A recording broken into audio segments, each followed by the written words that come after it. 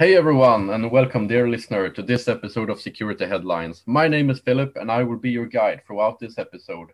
Joining me today is a person that blew my mind the first time I saw his talk at DEF CON.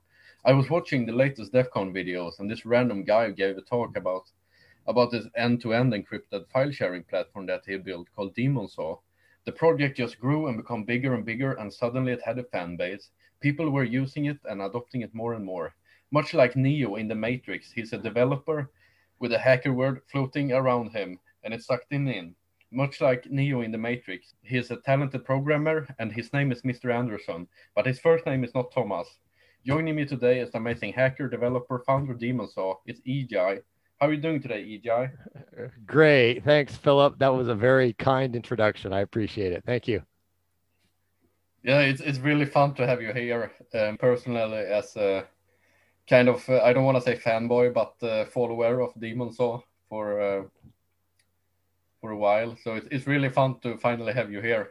Oh, well, thanks for inviting me. It's great to be here. So everything you said is pretty accurate. You summed up my experience and Demon Saw, and it's been a lot of fun. It's been almost 5 years. It's hard to believe it's been that long. Yeah, but before we jump into all this tech and DemonSaw and all other things, could you walk us through how you ended up here? What was your journey that led you to technology, and why technology? Yeah, so that's a great question. I grew up in a family. My father's an electrical engineer, and in Okay. fact, he's just recently retired. So he started his life as a mechanic, fresh out of high school, and then he went into electrical engineering, and he later got his master's, his undergraduate, and his master's. And so I grew up in a home where my father understood the value of computers and technology and engineering in general, and he did not let me have an Atari.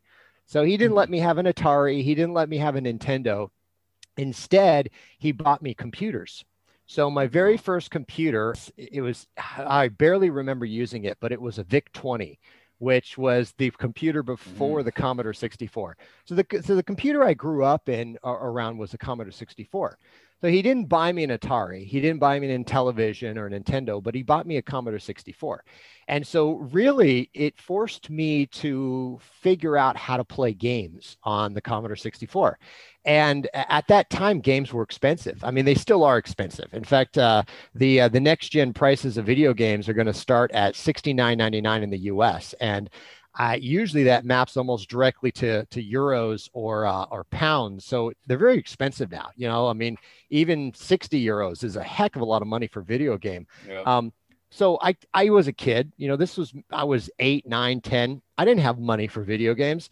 So I had to figure out, well, how to play games on these things. So a lot of that was things like CompuServe, or I mean, to date myself, BBSs. Oh. And so this was way before the internet. So this was all Telnet based stuff, and this was Mhm. CompuServe, and this was like really early, like almost ARPANET type days. Um, Oh. but I was forced to understand computers, and when I was 8, my father gave me a 65, I think it was a 6502 programming book. So I started teaching myself assembly.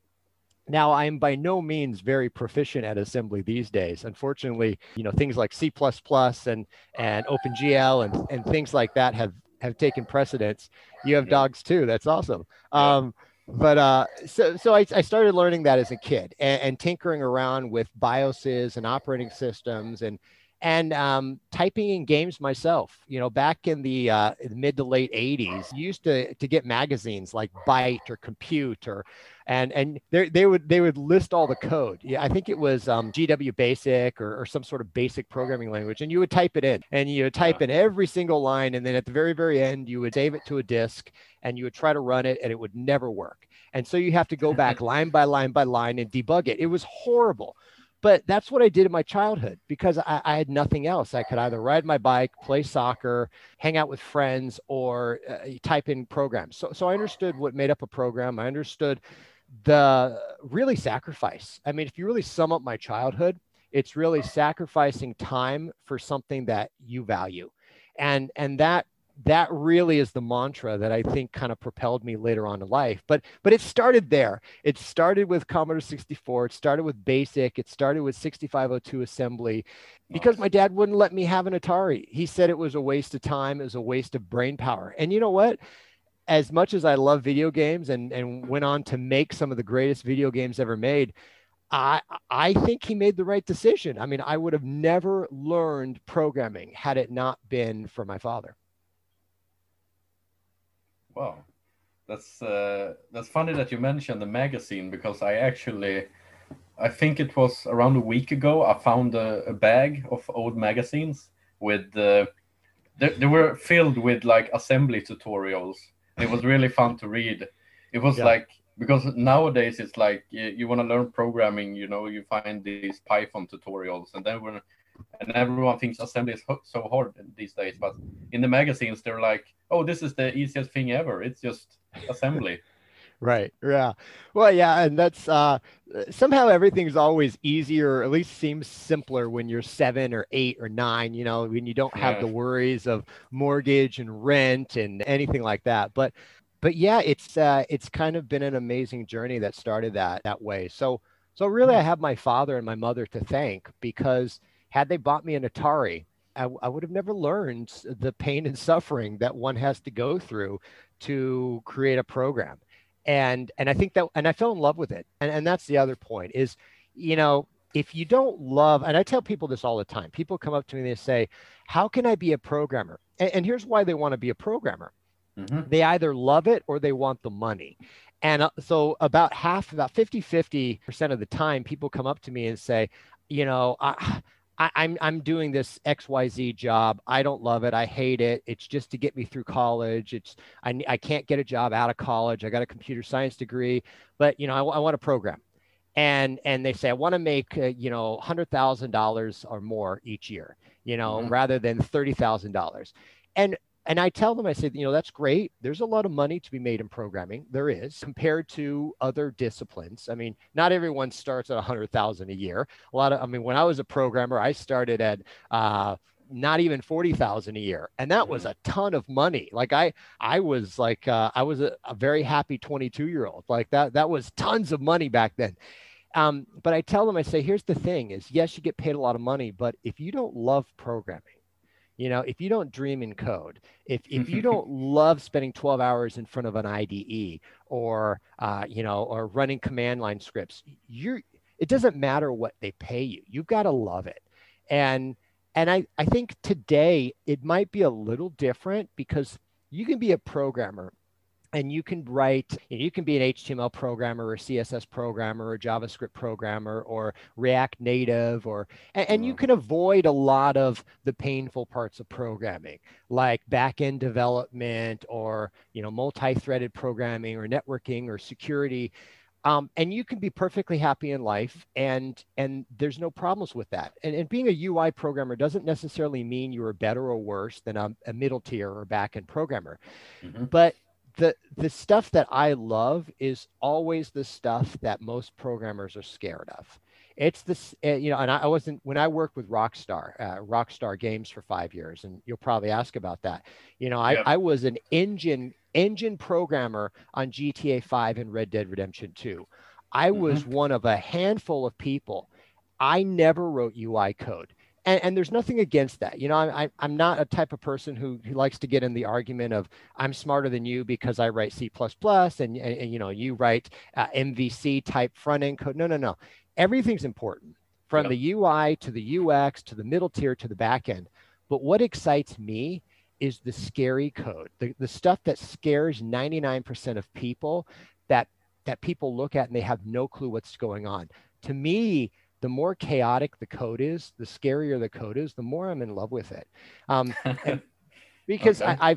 that goes back to me being a 7-year-old and looking at a Commodore 64 and a 5 1/4 inch floppy disk and thinking, how the hell am I going to get this to play the game that I'm probably not even going to like? So yeah, I think overall, if you love programming, this is the best job in the world. But if you're in it for the money, it's the worst job you can possibly ever take on, because it's unforgiving. I mean, as you know, There are days you fall asleep at night, and the worst thing you can do is leave your keyboard having been defeated. I mean, it destroys everything in your life. It destroys your Yes. relationships. It Yes. destroys your sleep. It destroys your emotional state. It's like the best thing you can do is leave your keyboard on a win. Otherwise, it's self destruction. And unfortunately, there are many nights when you have to leave the keyboard at 4 a.m. in the morning, Yeah. knowing I just can't figure this out, and just walk away. And that's the worst feeling in the world. I'd rather be dumped by my girlfriend than walk away from the keyboard knowing I was defeated, Oh having wow. worked on a bug for a week. Like, and literally feeling like, you know, because it's an obsession. It really is. But if you love it, man, it is the best rush in the world. It really is. Absolutely. I mean, the rush you get after you spend several hours just debugging a problem and nothing works, and then finally you you figure out how it works, and it's yeah, the rush you get, like you say, it's truly Yep. a lot of dopamine that gets Yeah, through it your is. body. It is. You don't need drugs. You don't need alcohol. You don't need anything else, man. When you find a vulnerability or you get your code working, or like in my case, when I found the first Blu-ray device keys, like I can't. It was probably the happiest you ever feel in life. Like it's better than sex, it's better than drugs, it's better than making money. Like the feeling you get with like I'm the only person in the world that knows this. Yes. And I'm about to release it and destroy a bunch of things that are beautiful. And that's one side of the equation, right? That's the dark path, right? That's the dark side of the force luring us astray, but Yeah. it's very tempting, and it's part of who we are as hackers and programmers. We all have the darkness, we all have the light, and we all hopefully find ourselves somewhere between the two extremes. But it's tempting. It's very tempting. I won't lie to your listeners and say, with great power, you always follow the thin road, the narrow road. No, no, no. Sometimes the more power we have, the more tempted we are. And Yeah. sometimes we make mistakes. Sometimes we drift a little too far one way or another. But that's part of the journey. That's part of understanding who we are and how we fit in this universe and what type of programmer or hacker we're going to be. And at the end of the day, if we make the right decision to do good rather than do bad, then we're going to be more effective because we've made the conscious choice to not go the wrong direction and do the right thing. And that's important. We want people who have been tempted and resisted, or have been tempted, not resisted, but come back to the fold, understanding that they're not going to be so quick to be fooled again. Because those are the type of freedom fighters that we want for the internet and the future of cryptography, and basically protecting our privacy. Totally. Something you ran by there was the Blu-ray stuff. Do you want to Yeah, touch upon that?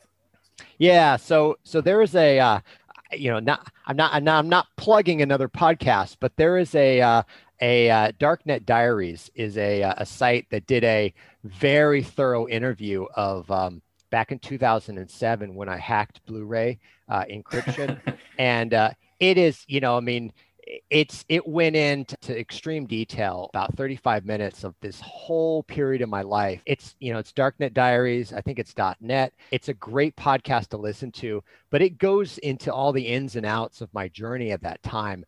But I'll give you the quick summary here. Basically, what happened is I was not a hacker at this time. It was 2007. I was working as a security architect at American Express, managing Oh, their security portfolio. A very nice job. I made a good amount of money rolling out their access and identity management systems. So okay. authorization, authentication, in-tier development, and I was architecting this. So it was really a lot of fun. It was a great place to be, but I was bored out of my mind. Yeah, and that's just me being young. That was me being, in my, 20s, just me being stupid and young and Why were easily you bored. bored? Because of lack of things to do, or Well, it was. It was very Fortune 500. So Okay. a lot of meetings. I was one of the youngest people on the team.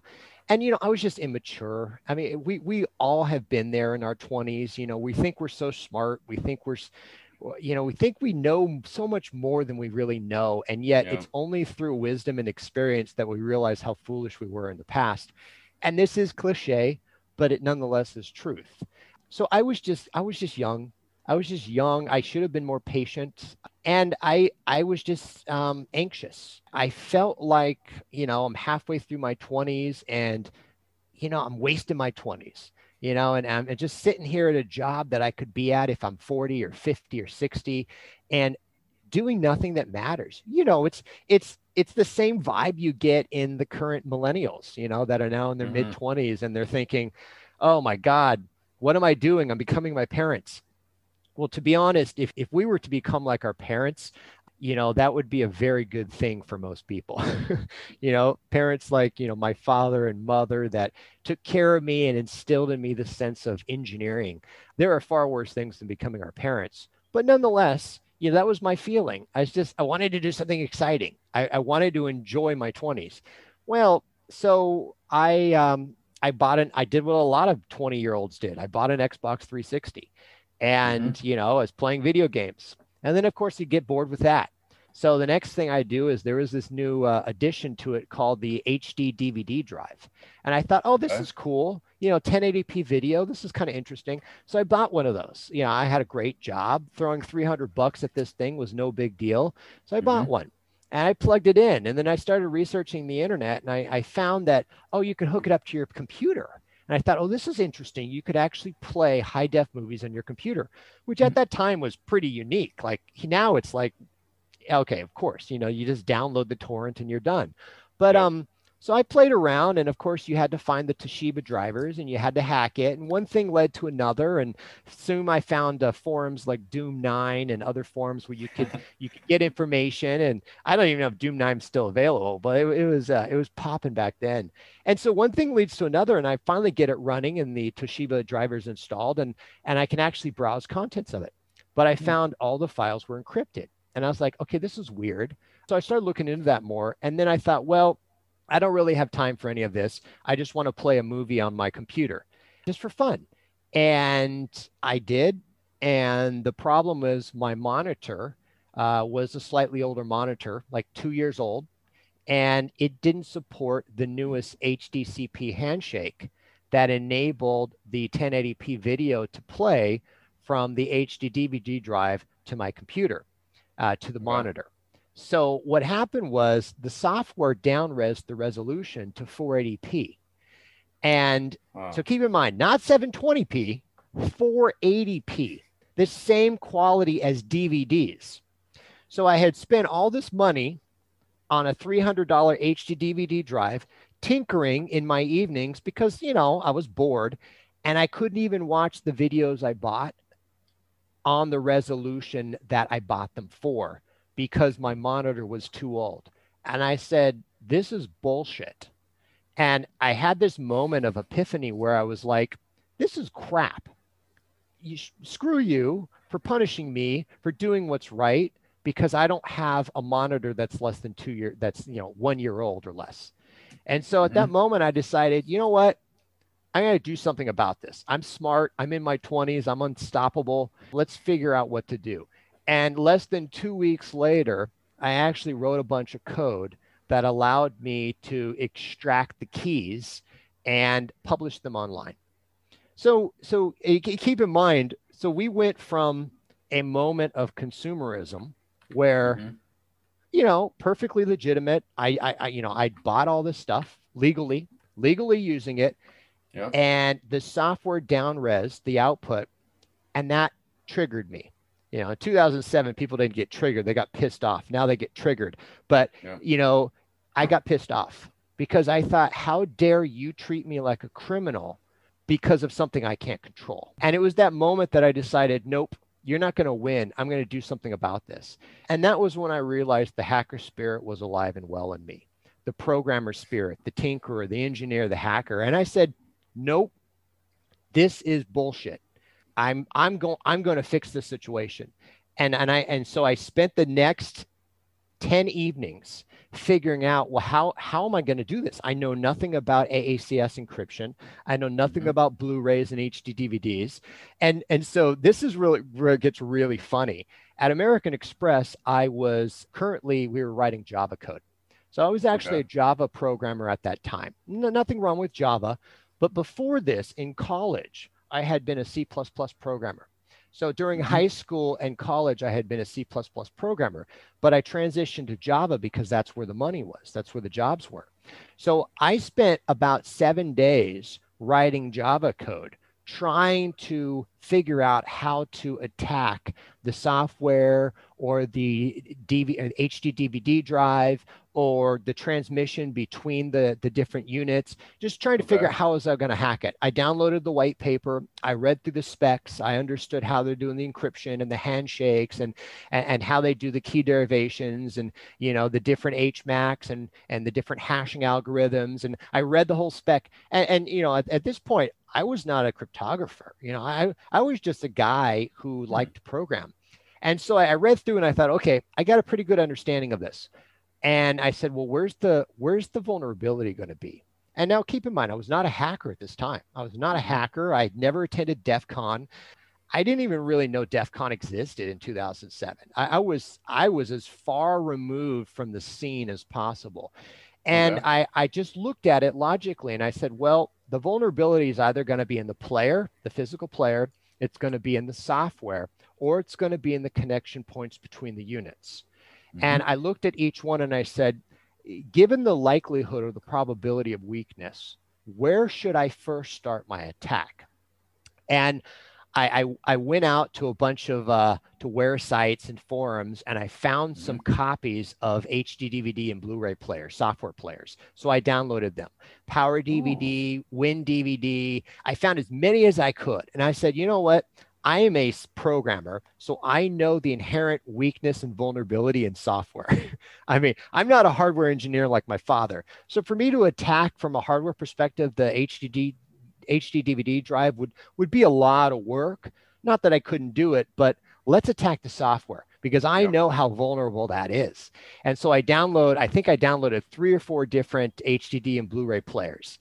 And I looked at each one and I attacked the software. And I knew that the software was going to be vulnerable either from the binary or the ELF format, so the executable data, what we call the ELF format, or upon the running instance. So I knew that software players, when run, are likely going to have to store either keys in memory or the derivation cycle of keys in memory or the seeds of the derivation in memory. And based on the AACS spec, I knew what to look for. I knew there had to be a seeding of the AACS routine that would cause the derivation. AACS is like a branching algorithm. So what it does is you derive a key and then you end up with a left center and a right derivation. And then based on what you need, you either follow the hierarchy to the left or the right usually. So you've got these branches, and then from the branches, you then further derive and onward, in levels deep. Yep. And so I said, well, let me just start by writing a bunch of code that looks at the running instance of the program and scans memory. And so I did that, and I didn't really find much from it because the problem is the code is executed so fast that looking at memory, unless you can look at memory on a tick by tick basis or do some sort of code injection into the DLLs and kind of steal codes from that perspective, you really can't do much. So the next step I said, well, let me try to slow down execution of the program. Let me try to get it at a tick by tick. So a tick is a cycle on a CPU. So if I could stop execution of the program and I could scan the entire memory region and look for deltas and diffs across tick by tick execution cycles, then what I could do is I can find out what the deltas are. And then based on the deltas, I can look for patterns and I could try to identify potential derivation chains or hooks into deriving keys from the deltas. So I wrote code in Java that looked at a running instance of a program over about a minute. And every single tick, I grabbed memory. I grabbed memory, I Oh, diffed it. And not only that, I archived in a map what was going on. In fact, I had thousands and thousands and thousands of files filling up hard drives with diffs and hex dumps and just, binary wow. dumps. And yeah. But here's the problem. My code kept crashing. My code kept crashing because Java would only allow me to allocate. At that time, it was somewhere around 2.2 gigs. So the JVM only allowed you to execute up to like 2.1 gigs. It wasn't even 4 gigs. So it wasn't, because I had a 32-bit system there. So the threshold for memory access was 2 to the 32 or 4 gigs of memory. And so I couldn't even, and I had like an 8 gig memory stick in my machine. So I had plenty of memory, but I couldn't even use 4 gigs of memory space with Java because it would die. So I had to move back to, my old friend, C++. So 7 days into this hacking attempt, I literally stopped being a Java programmer because the JVM wasn't allowing me to use the full 4 gigs of memory of 32-bit address space. And I converted back into my roots, which was a C++ programmer. And I've never looked back since. I've never looked back from that day. 3 days later, I rewrote all my utilities in C++ and I completely pwned the software. I had extracted the keys because I had enough memory space to load in all of my memory maps to do my deltas while taking snapshots of the memory. And I remember it was Saturday morning. I had gotten up and it was early. It was like 7, 8 in the morning. I'd gotten up and I put some final touches on my utility and I ran it for the first time. And it immediately, within a second or two, boom, stopped with my output, the device key. And I was like, okay, my thought, forgive my French, is, okay, what did I fuck up? Yeah. What did I fuck up? Because a programmer, upon achieving success after days and days or weeks of working hard on something, your first assumption is not that you're successful. The programmer's first assumption is, what is wrong? What did I do wrong? Because we don't expect instant success. It very rarely happens. Yep. Usually it's an iterative process. But so what do you do in that event? Well, you assume something's wrong and you run the program again, as if running the same code again is going to produce different results, which, as we know, is a sign of insanity. So I ran the program again because there's nothing else you could do. And the same results were processed and the same output happened. Well, it was at that time that I thought, well, holy crap, maybe I've actually done it. So the irony to this whole story, and by the way, this is a much more in-depth analysis of my hack than you'll find on Darknet Diaries. So make sure you guys listen to Philip's podcast here. It's the irony to all this is I had been pissed off 2 weeks prior for just trying to use what I bought legally. And I went on this vendetta to screw them over, but I never actually thought I would be successful. And I think, to me, that is the most ironic of ironies, is I was so surprised 10, 11 days after, when I actually extracted the device keys, that it made me think, in hindsight, I never actually thought I'd be successful. And that, I think, was the biggest learning opportunity to all this, is I should have believed in myself more. Because nobody in their right minds gets upset and spends almost 2 weeks every free moment every day reading a white paper, learning about cryptography, learning about how to hack different vulnerabilities, and then spends every waking moment for 2 weeks obsessed with this. Nobody does that unless you have the ability. And so I wish I would have believed more in myself at the beginning of those 2 weeks, because I think I could have probably done the hack in half the time. So, and gave myself an extra week to either play that Xbox, or watch those movies, or do something else. But it is kind of like, I just recently watched the movie Hackers again, You Oh know, yeah, from 95 movie. '95. Yeah. Yeah, it's one of my favorite movies, and you know the whole Hack the Gibson thing, and one of my favorite scenes, which there's a couple favorite scenes, but one of my favorite scenes is when the hackers are standing around saying, you know, if I help, you know, we can hack it in 1 minute less, you know. So if I help, we can hack it in 5 minutes. Oh Well, if I help, yeah, we can hack it in yeah, 4 minutes. yeah. Well, if I hack it, we can get it in three. And I think that applies to belief in yourself.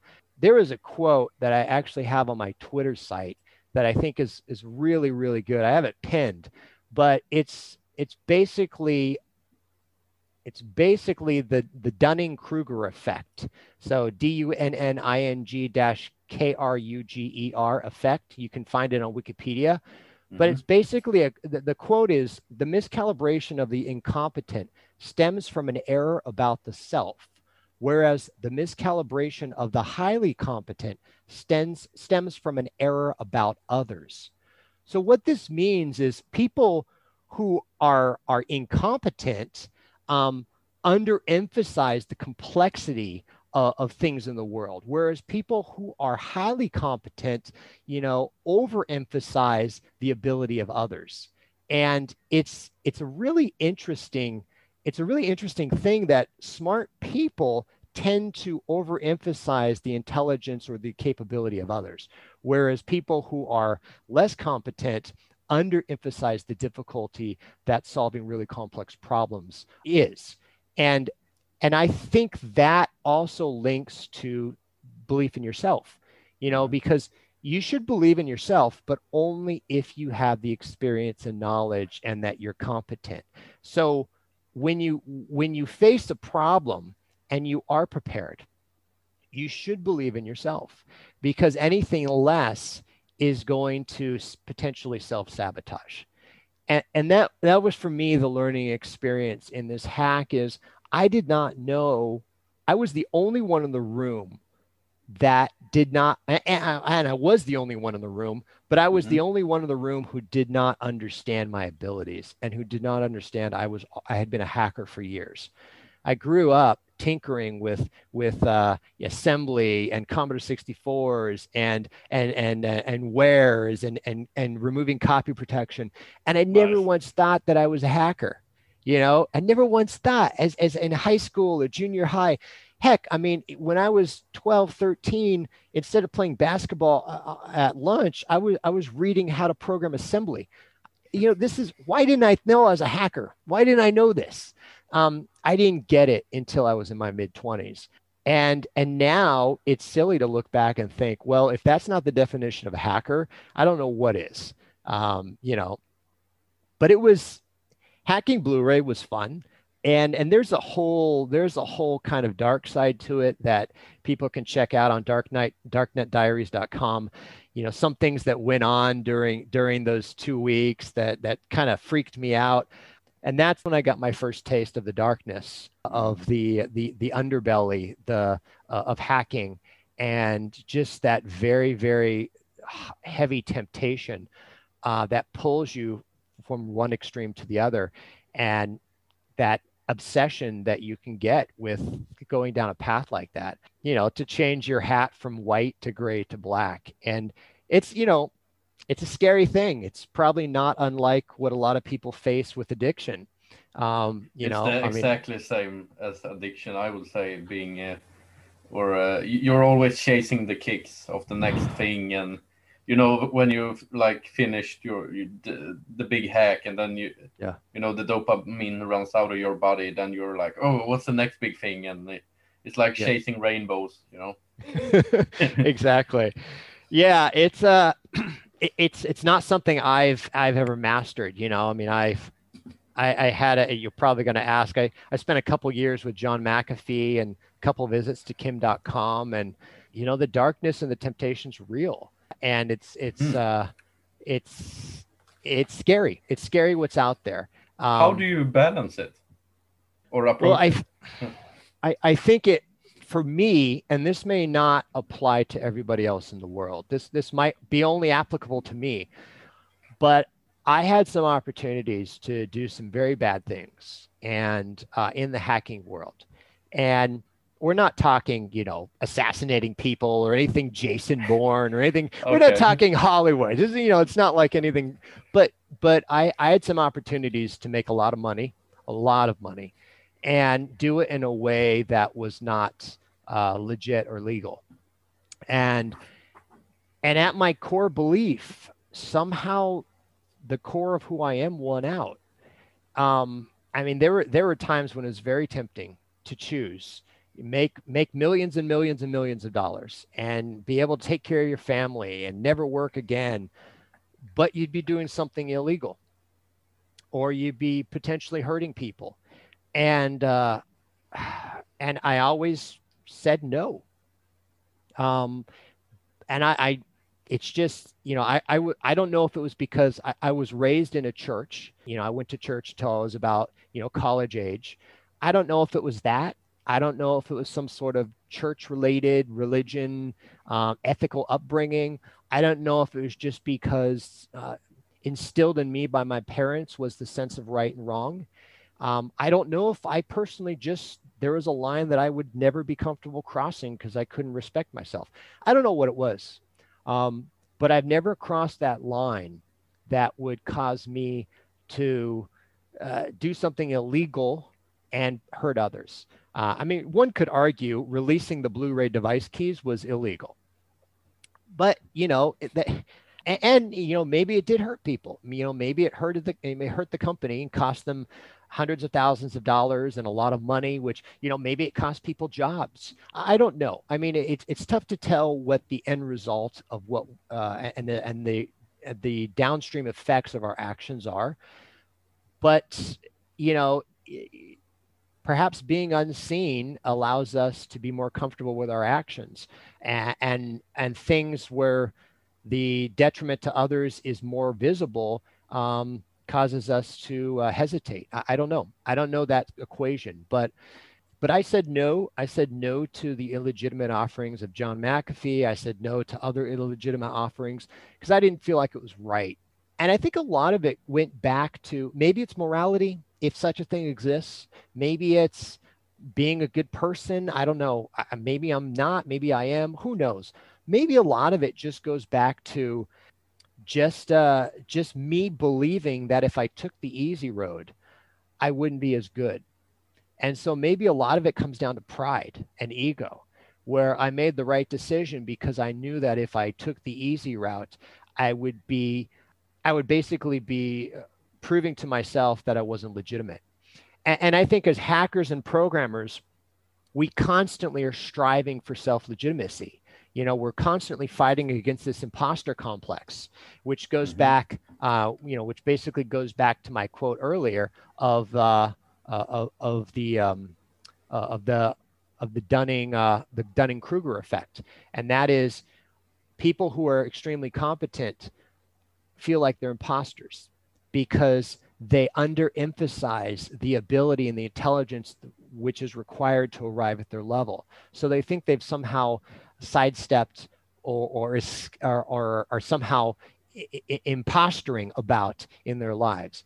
And I think a lot of it may have been pride and ego, knowing that if I didn't make it by my talents, by my raw talents and abilities, then I'd be proving myself the imposter I always feared I was.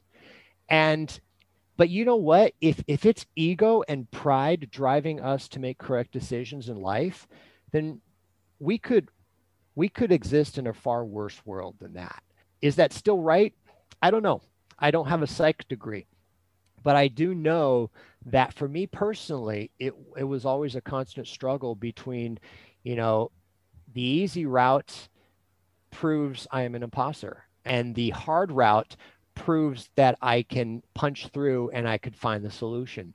Just like you hacked Blu-ray, just like I built Demon Saw, just like I made games like Grand Theft Auto 5 and Red Dead Redemption 2.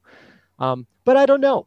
Maybe it was challenge. Maybe I get bored easily too. It's a tough thing for people like us to know what really is motivating us to make good and bad decisions. But at the end of the day, I think what really matters is the fruits of our labor.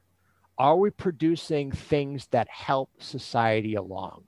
At the end of our lives, will we leave this world making the world a better place than we entered it. Once again, cliche, but as hackers, every day I want to be producing things that help people and preferably help people like us, Hmm. intelligent engineers, hacker-minded programmers who believe in technology and who also believe in intellect, but also believe in good things through sacrifice. Yeah, This is totally. this is this You is like touch upon a very interesting subject there, the entire mental picture of it, and being able to prove yourself towards your own ego, which is I think is very interesting. I've been yeah, doing lately. I've been doing a lot of like reading into like Buddhism and psychology and stuff like that. yeah. So getting into meditation and other things, and it's very interesting if you have like a society and you remove everyone's ego Mhm. and you remove the temptations and like what if you were to remove all the desires? What if we had no desires? We would just be sitting there Right. being happy, feeling loved, and Yeah, this and we yeah, get nothing done. We get absolutely nothing done, and society would probably. crumble. That's an interesting point. And just so your listeners know, I had no notes or talking points for this call.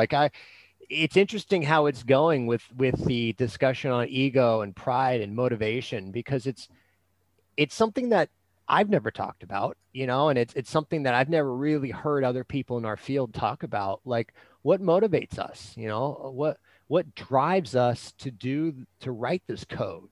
Um, I think if we knew that, we could duplicate it. I think if we knew exactly what drove us, we could squeeze it from our blood and put it in a bottle and make a lot more of it and then sell it and maybe make a lot of money doing it. But you know, I think for everyone it's slightly different, and I think that's the dilemma.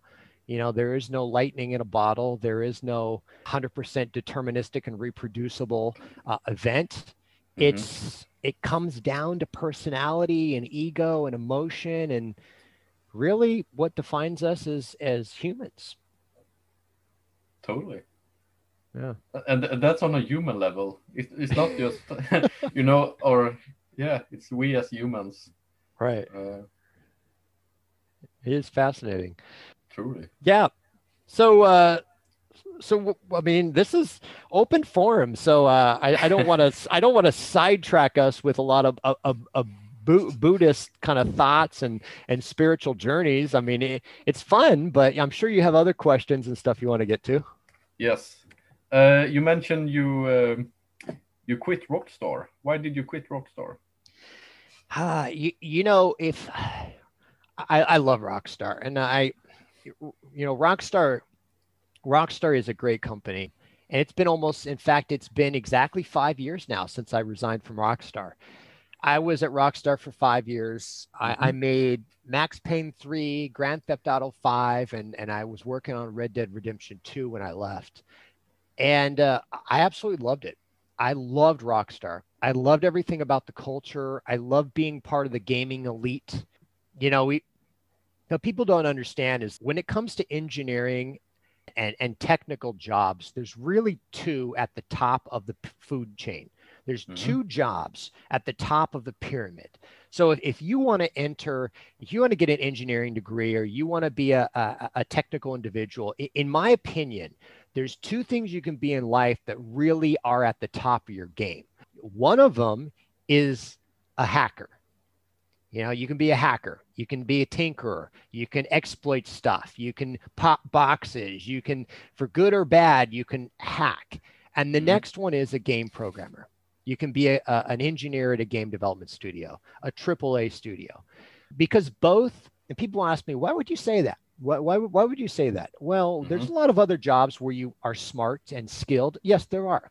It doesn't mean hackers and game programmers have the most knowledge in their brains. But in order to be at the top of the hacker and game programmer food chain, you have to be good at many different disciplines.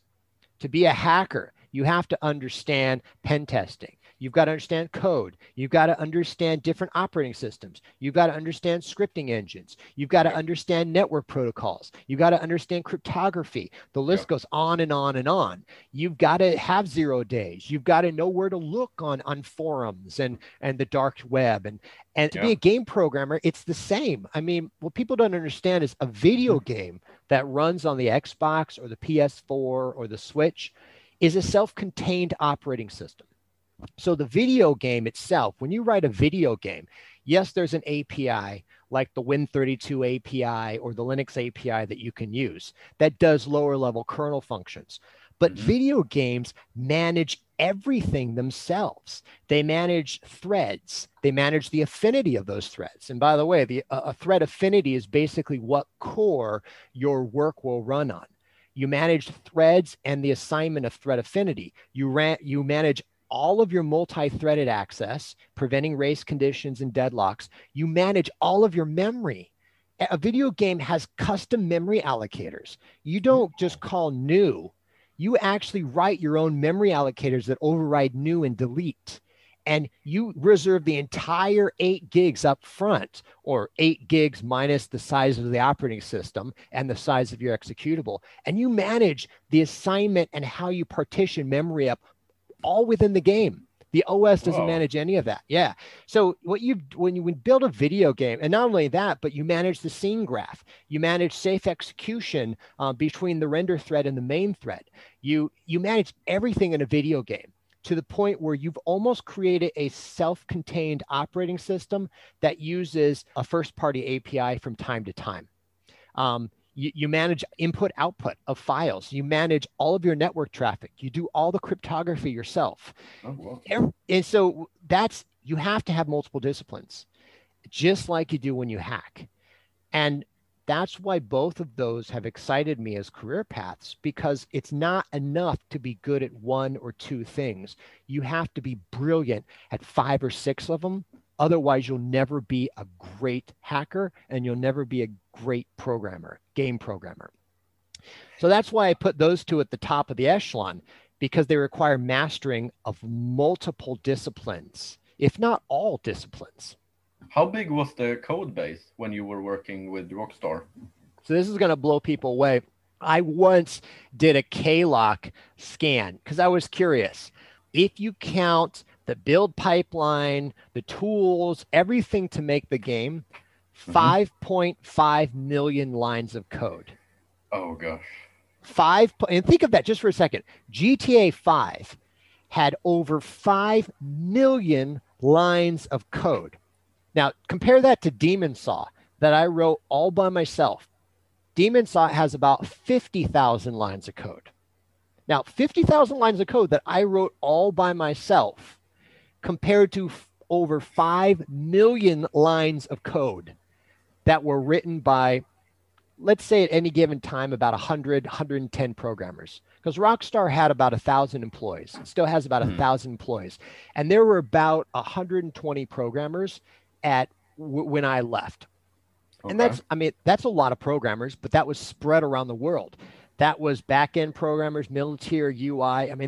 If you think about a game like GTA 5 to only have about and by the way, Rockstar was working on multiple games at one time. They were never just working on one game. They were always working on at least 2 games. GTA 5, GTA 5 DLC, Red Dead Redemption 2, all those went on at the same time, as well as patches for other games like LA Noire and Max Payne and just other things. So 100, 110, 120 programmers to manage over 5 million lines of code. This is why nobody in the company has any idea of what's going on in the game. No one person in Rockstar has a total understanding of the machine. And now this is an interesting kind of deviation of our chat. When you have such a complex machine and nobody has a clear picture of the goings on or the running of the machine, then the question I would ask is, who's in control? Is the machine, AKA the code base, in control, or are the programmers in control? I would argue that once you reach critical mass of code, that the code itself, it doesn't become sentient. We're not quite there yet, but the code itself takes on a form of its own and a power of its own, and in a certain way controls its future evolution, primarily because nobody understands what's going on. So this is why when you're a programmer, you have to be really extra careful the code you write, and always think of maintenance and as well as cleanliness of your code. I'm not a big fan of commenting code. I think commenting code just makes it dirty, but I am a big fan of clean, modular, well abstracted, well thought out, and easily maintainable code. Because once you reach the 50,000 lines like in Demon Saw, it's almost impossible to know what's going on, even for me who wrote every line. Just imagine 5 million lines of code. That sounds insane. But is there some kind of internal documentation of, or if you have one function and you want to do something with another piece of code that is someone else is managing it, how do you kind of know who to poke? You don't. No, there's zero documentation of the code within Rockstar, which wow. So here's the thing. That sounds insane, but no, it could only be that way to achieve greatness. And here's why Rockstar does, and I know that sounds a bit unintuitive, but let me explain. When you're producing cutting edge AAA games like Red Dead Redemption 2, which, by the way, I don't own a copy, but is a masterpiece of a game. I worked on that game. It's got rave reviews. Or a game like Cyberpunk 2077 that's coming up. That will be an amazing game. I'm sure it will. But when you're producing that quality of product, even taking 1 or 2 or 3% of your programming staff and applying them to anything but the product is a waste of time. Because you'll never, ever have free time, because every second you spend, every minute of the 80 hours a week you're putting into the final crunch of the project has to go to the greatness of the product. And no matter how much time you give the dev team, they will always use all that time and more to sneak in more and more features that are going to make this the greatest game ever. And that is that's the vicious cycle of what it means to be great, is you never have downtime. And so Rockstar has no programming documentation. There's some wikis here and there, but they're quickly out of date, and it's mostly documenting systems or high-level system interaction. But if we had JavaDoc for all of our C++ code, or the C version of JavaDoc, I don't even know what it is, but that tells you how little I actually focus on commenting and documentation. If we had that, it would be out of date within a month, because of just the constant churn of new systems and replacing and upgrading. And okay, now we got the Xbox X and we got the PS5, and now we have to strip out and replace all the APIs. But we're making a PS4 and a PS5 game, so we've got to keep both APIs. So now we got to create a new abstraction layer between the Sony systems. Oh, what's this? We're adding a PSP title? Well, not anymore, but okay, well, now we've got to have a third, okay. Oh, somebody wants a Switch port of LA Noire. Okay, well, now we got to add it. You get the idea. It gets to the point where it's like, there's no time for docs. And even if we had them, they'd be useless. So by making docs, you're wasting time creating stuff that's outdated the moment you publish it. So what Rockstar does, which I think is the same way I run my companies, is your code is your docs. Your code is your documentation. So instead of having docs that allow junior programmers to understand overly complex things or things that are above their pay grade, you level them up. You make them better programmers. And over time, what was very difficult to understand when they were juniors now becomes intuitive and obvious when they're mid-level and senior programmers. So level up your people and increase the intellect and their knowledge to the point where they get what's going on because you train them the right way. And that's how Rockstar pursues its programming staff and its engineering department. And that's hard to do. It's hard to do because you have to avoid attrition. You don't want to lose good people because you're constantly having to retrain. So you have to incentivize your people to stay. And there are various ways that you can incentivize them. You can incentivize them based on the dopamine rush of being in the greatest game company that ever existed. Rockstar Games is definitively, without a doubt, the greatest game company that has ever existed and exists today. Absolutely, without question in my mind. People can feel free to debate that and disagree with me. That's great. But in my mind, they are the greatest game studio ever the world has ever known, and probably the world will ever know.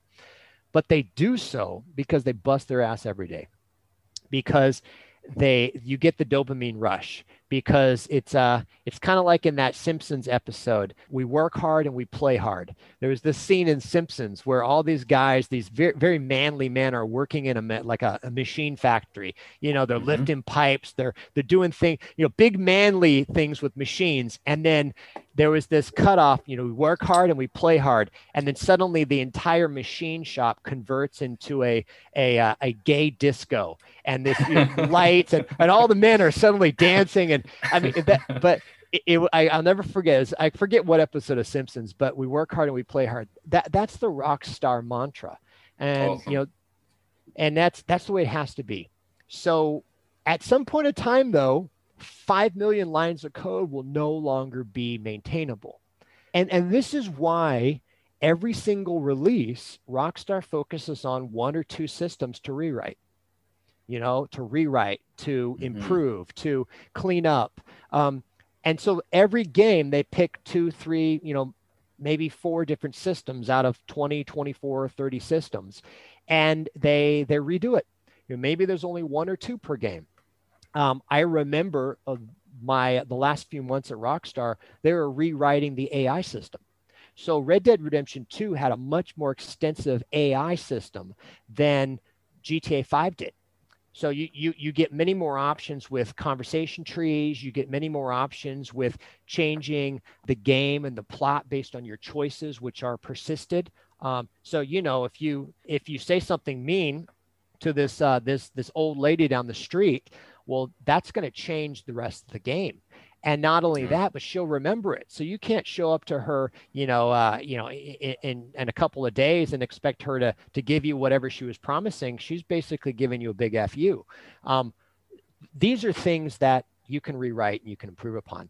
So that's what you find these companies doing, is they invest in rewriting subsystems every single launch. And so basically after 5-10 years, you've rewritten your entire game engine, and that's how you continue to achieve greatness. Is there a lot of difference between like the APIs between different systems? Like when you have finished a game and you want to port it to a new system, is it a lot of rewriting? Absolutely.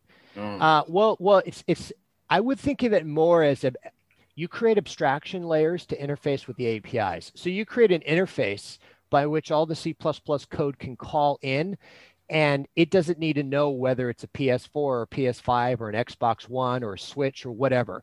But the APIs themselves are as different as the night is from the day. I mean, just to give you one example, the PS3, and you can read about this, the PS3 is probably one of the worst gaming systems ever known to man, because it embraced a technology called SPU technology. Okay. So SPUs were small little mini cores, is the way to look at it, that operate independently of the main core. And the idea is you could kick off little mini units of work to the SPUs, and they have access to certain amounts of memory, very, very limited. We're talking Ks of memory is all, kilobytes of memory. But you could give them a little bit of work, and then they would report back completely asynchronously. And then so they're basically mini cores. They're mini. Cool. It was a mini core design in an era where we didn't have. It wasn't common to have 4, 6, 8, 12 cores like we do today. Now today you go buy a new Intel CPU and it's, this one has 8 cores. Okay, great.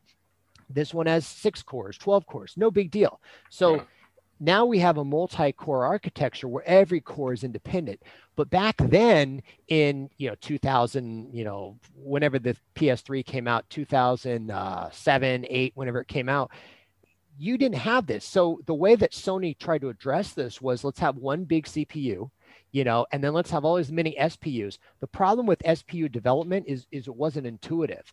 So what happened with PS3 is that most devs wrote a game for Xbox 360, and then they ported it to PS3. And what happened is the PS3 ports were less quality. So the first party PS3 games, like what you get with Naughty Dog or what you get with Sony, were super high quality because they fully used the SPUs, or at least they tried to use them. So games like Ratchet and Clank, amazing on PS3, or the Sony first party titles or second party titles, amazing. But if you have a game company like Rockstar or Activision that has to make an Xbox 360 and a PS3, they would build the game on the Xbox 360 for two reasons. Number one is the Xbox 360 had a multi-core architecture that is easier to code. So you can tie in your thread affinities to your actual worker threads in the same way we do today with modern PCs. So developing on a 360 was just like developing on a PC. So that's why you got a lot of companies that could easily make a PC port when they make a 360 game, because they all use DirectX as well. But another benefit, besides the traditional multi-core architecture that the Xbox 360 had, was it also had unified memory. And this was something that the PS3 Sony totally got wrong. So what PS3 did is it said, we have 512 megs of memory. Now we're going to split it in half. Okay, they're totally segregated memory models. On the PS3, 256 of megs of your 512 megs could only be used by the GPU. So efficiently. So the GPU, so basically use it as a texture store is what you do. You store your textures there. And the GPU can access this memory really, really quick. But if the CPU tries to access this 256 megs, it's super, super, super slow. The other 256 megs of the PS3 memory, the first thing that comes out of that is the operating system. The second thing that comes out of that is the executable. So by the time your game on PS3 was actually running, of the 256 megs of CPU friendly and CPU fast memory, you only really got around 180 to 185 megs of fully reusable CPU memory. So 185 megs is really all you got on a PS3 for multi-purpose CPU accessible memory. The other 256 megs was textures. And what game programmers found out is that on a PS3, 256 megs was a lot of space for textures. So a lot of space for textures on a game. So Sony got it wrong because it had segregated memory model. Xbox 360 got it right, meaning all 512s of your memory on Xbox could be accessed efficiently and effectively by both the CPU and the GPU. So you as a game program can divide up your 360 memory and allocate the memory models based on how much you need for the GPU or the CPU, which allowed Xbox 360 games to totally outperform PS3 games when a game company produced the same game on both platforms. That's why 360 won that console war. And that's why PS4 moved away from the CPU and the segregated memory model and exactly adapted the model that Microsoft and PCs were using. So Sony's experiment failed. But keep in mind, when PS3 games were written by first party or second party just for the PS3, they could be amazingly brilliant and actually outperform 360 games if they use the strengths of the PS3 console. But ask any developer that worked on the PS3 and wrote SPU code like myself, and they'll tell you one thing. It was a nightmare, and I wanted to kill myself every single moment of the day that I wrote SPU code. So that's an interesting history of the difference between the two platforms. But these are all engineering problems that we as programmers have to solve, for better or worse. Which brings me back to my original point. If you don't love programming, you should not be a programmer. If this kind of stuff I'm talking about doesn't get you excited or want to read a Wikipedia article about SPUs, maybe being a hacker or maybe being a game programmer is just not for you. It's a life choice. It really is. It's a life choice, and it's all consuming. Totally. What motivates you currently right now when you're developing? And what are you working on right now? Oh, that's great. Those are great questions. So it's been about 5 years since I made the first Demon Saw, and as you know, I released four versions of it. Demon Saw 4 was released about 3 years ago now at what was it? Oh gosh, I don't even remember. DEF CON 26, I think. So maybe 2 years ago. Yeah, but I guess time flies, man. But it's been about 2 years, I think, since it was 3 years. 2017 was the last Demon Saw. So in that time, I've been trying to figure out a way to take the idea of Demon Saw. And by the way, for your listeners who aren't really familiar, my idea with Demon Saw was we had torrents. So when I first made Demon Saw 5 years ago, torrents were very active. It's very easy. You can download whatever you want now. If you want to go get tomorrow, if you want to go get the first episode of season 2 of Mandalorian, you can do so without any repercussions. You can easily do so. You can go pay a $5 a month. So for a VPN and download whatever you want, and nobody's ever gonna. It's super easy easy to steal stuff these days. Nobody can stop you. So my goal with Demon Saw was, okay, that's all good and well. The problem isn't anybody worried about VPN providers? So my question was, people use a VPN to mask their IP address. I mean, VPNs are used to give a layer of indirection between your home IP address that the ISP assigns you and the content that you're acquiring or you're uploading. So Isn't it weird that everyone is just trusting a random company on the internet and sending their data through a random black hole? It's very weird. And now on one hand, there's the paranoid side that, you've got people with tin hats saying, oh, the NSA has backdoored all these ISPs.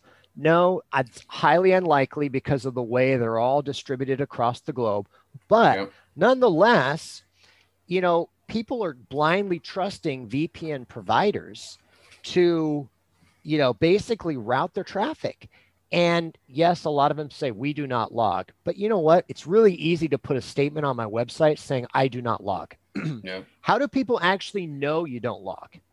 Well, good question. Well, we got, we've got what's a GDPR. We've got, we've got other privacy laws enacted in Europe, and okay, great. But you know what? There's a lot of laws enacted in Europe that people disobey. I know a lot of people that regularly smoke marijuana in Europe all the time, and it's super easy to get, and nobody's getting in trouble. And then in the U.S., you have the opposite thing happening. Who would have thought the U.S. is going to be the first, the first world country that outright completely legalizes marijuana as a recreational drug? It's nuts, right? It's like and United States, founded on conservative Christian values, is going to be the first big country in the world that outright legalizes recreational marijuana. Now, I don't do marijuana. I have lots of friends that do. It totally should be legal, because the effects of marijuana, there's medicinal effects, there's health effects, there's anxiety effects. It's less destructive than tobacco and alcohol. I mean, you and I could sit here being logical individuals and totally justify but it's not legal in Europe. Why? Blows my mind. So there's a lot of things that are illegal that people still do. Why do we think VPN providers are not sharing data? Heck, if I were a bad person and I ran a VPN company and I could make $1 million or more, millions of dollars selling people's private information or usage patterns to marketing companies, I would sure as heck do it. Why would you not make millions of dollars? VPN companies are in the business of making a profit. And here's what people don't understand. They're not in the business of protecting you and me. They're in the business of they're a company. whether they're a European company, Asian company, Russian company, US company. Companies are in business to make money. And if that means they sell you out and they sell me out, they shrug it off and they move on. They'll easily make a buck off of betraying us. That's pretty funny that you say that, because last week, or this week, because this will be released in 2 weeks. So this week's episode, which is the episode before this one, I had Johnny Xmas, which is like a hacker guy, and he told me about there's this VPN service called Hola VPN, HOLA, and I read the terms of service to put in the show notes. And Hola VPN has a free. They have a free service, so you can use their VPN for free. In addition, they will basically use your computer as a bot exit node. So they have this other company where they rent out residential IPs to like scanners and stuff like that. So all the people that are using the free node, the free version, they're actually, they're like exit node for botnets and stuff like that. And there's also this other company called Monkey Socks that uses, they have an Android SDK, and they basically tell apps, we will pay you to use our SDK for making socket connections. And in return, they like lease out, they have like a proxy as a service. So you can like proxy your web scans through the SDKs. So they're also providing, so yeah, you can use the free stuff, but in return you become this exit node for botnets and stuff like that. And as incredible as this sounds to a lot of your listeners, I imagine probably the majority of your listeners are very intelligent, very well versed, and learned individuals. Because the content of these podcasts, it's not for the faint of heart. It's not for the noobs. A lot of this content's very advanced. So I imagine a lot of your listeners are not going to be surprised by this, but to the average, non-savvy individual, this sounds outrageous. This sounds like some sort of conspiracy theory, but you're absolutely right. This is real. And the important thing to realize is these companies need to make money, and they're going to make money doing whatever they need to do.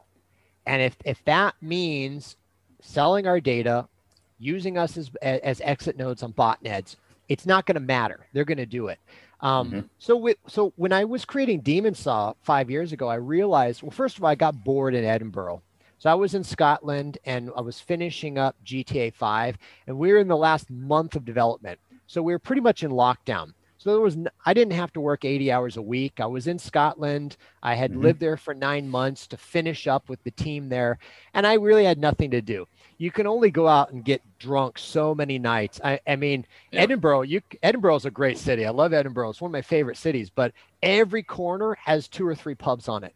So, and literally, and I remember you get beer in certain places, not in pints, in quart glasses. Like I remember going to this place called Pivo, and Pivo is in downtown Edinburgh. They serve you pints, if you're not a very avid drinker, but if you're a serious, manly Scotsman, then they'll give you a quart. And literally this thing, I had a quart of Guinness, and I thought, this is going to kill me. Like it's literally the quart of Guinness. I'm not a very muscular guy. I'm a computer programmer. I don't have too many muscles, but it was painful to drink this thing. And this is normal. You go after work, you go have a couple pints. A couple pints in Scotland means 4 or 5. So I want people to understand, a couple does not mean 2 in Scotland. It means 4 or 5 or any number above, and you'll never quite be able to remember how many pints you had. So that's how you achieve greatness when you went out with your mate, is you don't remember how many you had. But that's how Demon Saw started. I had a little bit extra free time, and I thought, can I create a decentralized app that allows people to securely communicate and exchange files without it being peer-to-peer? So literally, that was the Demon Saw pitch.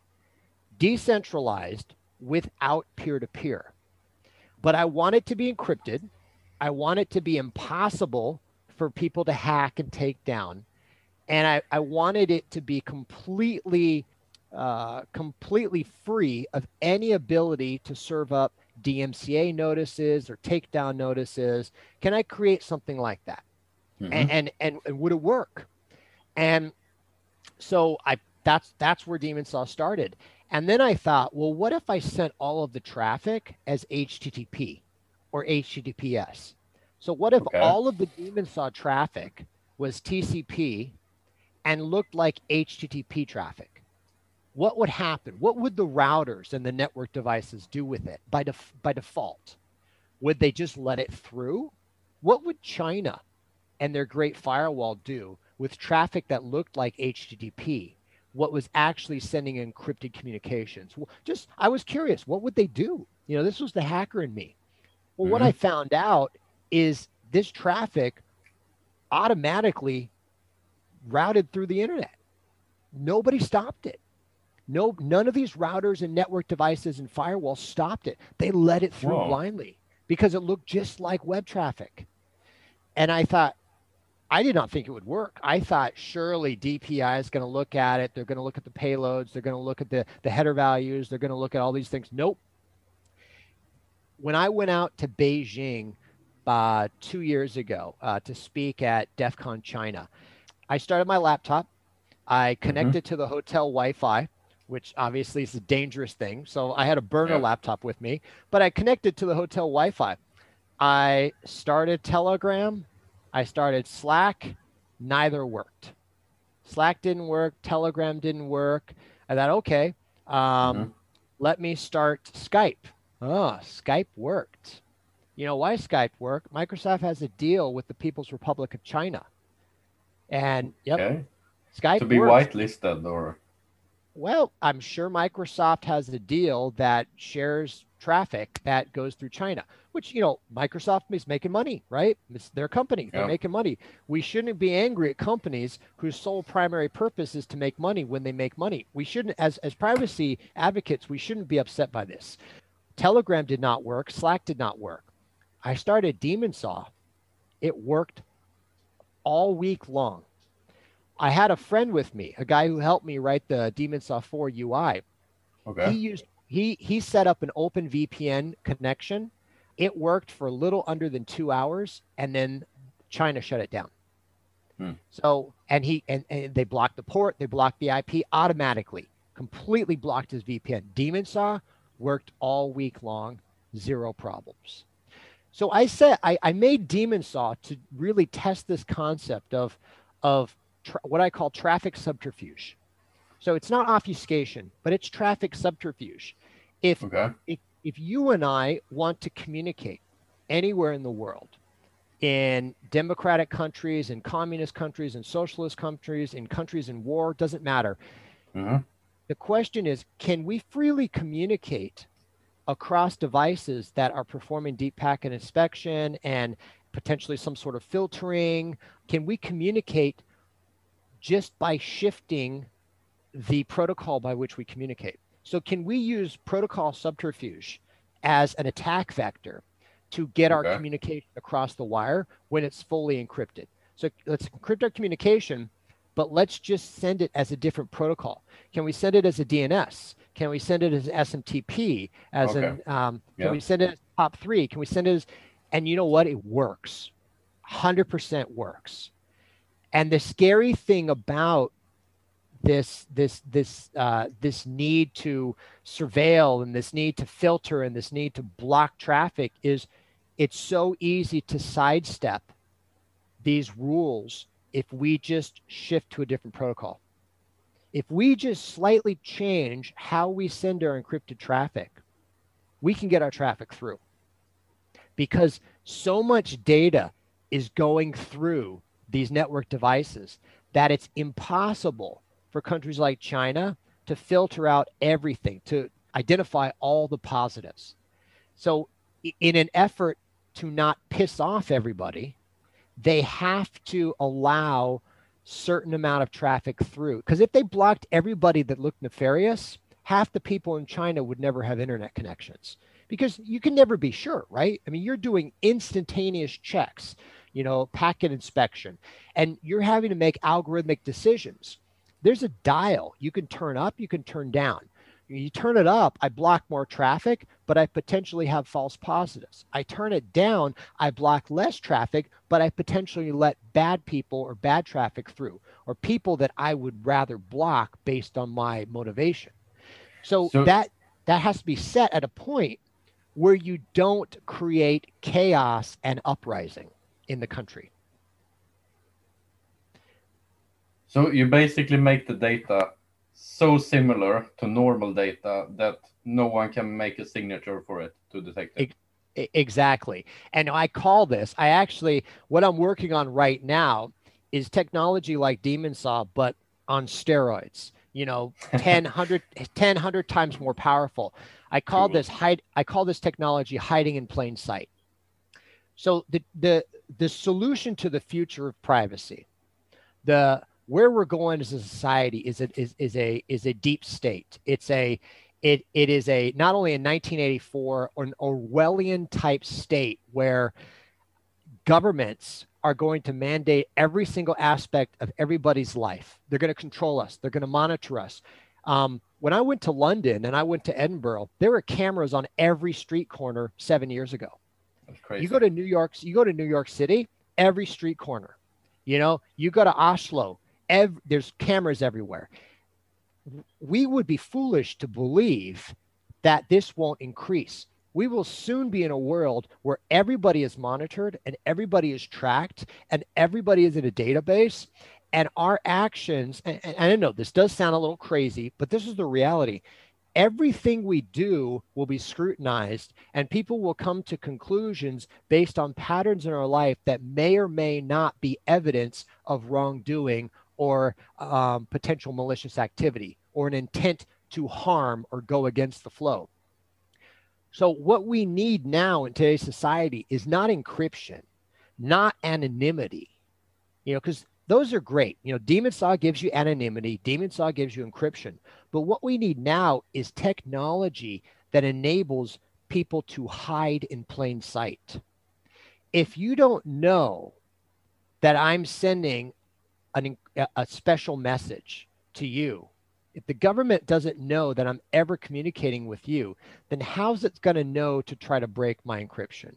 How's it going to know anything if it doesn't know that a transmission's been sent?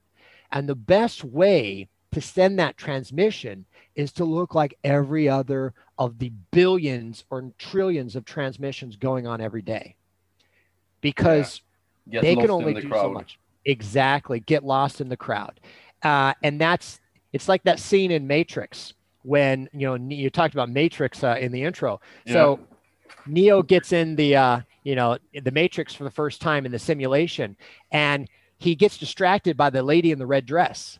Yeah. And he doesn't know that a guy's pointing a gun at his head. Why does he not know that the guy's pointing a gun at his head? Well, you could say he's a man. He got distracted by a beautiful woman. Sure. Yeah. But the real reason why he did not know is because the guy with the gun looked like everybody else. So hiding in plain sight can be used to escape detection, but it can also be used to hunt, to track down, to find people. So what we want to use it in my company now is to avoid detection. If I can send data, any amounts of data, encrypted between any amount of parties and not have anybody know that I'm sending the data, I've won. I've outright won. I don't have to worry about anonymity. I don't have to worry about confidentiality, encryption. I don't have to worry about any of these things. These extra things become parts of the hiding in plain sight. You can hide in plain sight and send data completely unencrypted, and it may be perfectly fine to achieve your goal. Hiding in plain sight may actually require you to send unencrypted data. But you can send that meaningless unencrypted data in a way that means something to the receiving party, like the same way that number stations mean something to people listening, or people create their own languages or their own ciphers. Yeah. So encryption, anonymity are not the solution. And so the company I'm working on right now, the company that I founded, is basically designed around how do we achieve our goal of hiding in plain sight. and how can we build products with that technology to set people free. And that's the focus of my newest company, Code Siren. Code Siren, it's codesiren.com, CODESIREN. Like Demon Saw, it's a play on words. So code is obviously what we write, and siren in the English language has two meanings. Number one, it's a device used to make a lot of noise. So, but also it is a mythological creature that was known to lure sailors to their deaths. So a siren, usually they're mermaids or some sort of creature. So they had this beautiful song that lured sailors into the waters where they basically killed them. And so it's got this play on words where, the siren can be soft, or the siren can also be loud. And sometimes the most dangerous sirens are the ones that are quiet, whisper quiet, not necessarily the ones that are hurting our ears. So it's this duality, just like Demon Saw had a very similar name. That's cool. And how far have you gotten into this? When can we expect MVP? Yeah, so we've been working hard on this. We've been working about a little bit more than 12 months on the technology, actively building out. We have an internal release planned at the end of the year, and I'm not sure when the public release or the MVP will be available. It won't be before the end of this year, but the entire company will be using the product full time starting Jan 1. So we're in the final stages of building out. But just like Demon Saw, it's full of encryption. It's full of anonymity. Unlike Demon Saw, our product, which by the way, the code name for the product is just Contact. It's our internal code name. That's not the actual name of the real product. Okay. But unlike Demon Saw, it operates in both peer-to-peer and routed ways. So you can route your transmissions, or you can directly achieve your transmissions. And what's cool about that is you can go peer-to-peer if you want to avoid any sort of routing technology. So if you're in the middle of a field and you and your friend want to communicate directly, and you can totally do that with encryption keys that you derive on the fly. It has identity, multiple support for identity, which is cryptographically based, as well as 100% anonymity.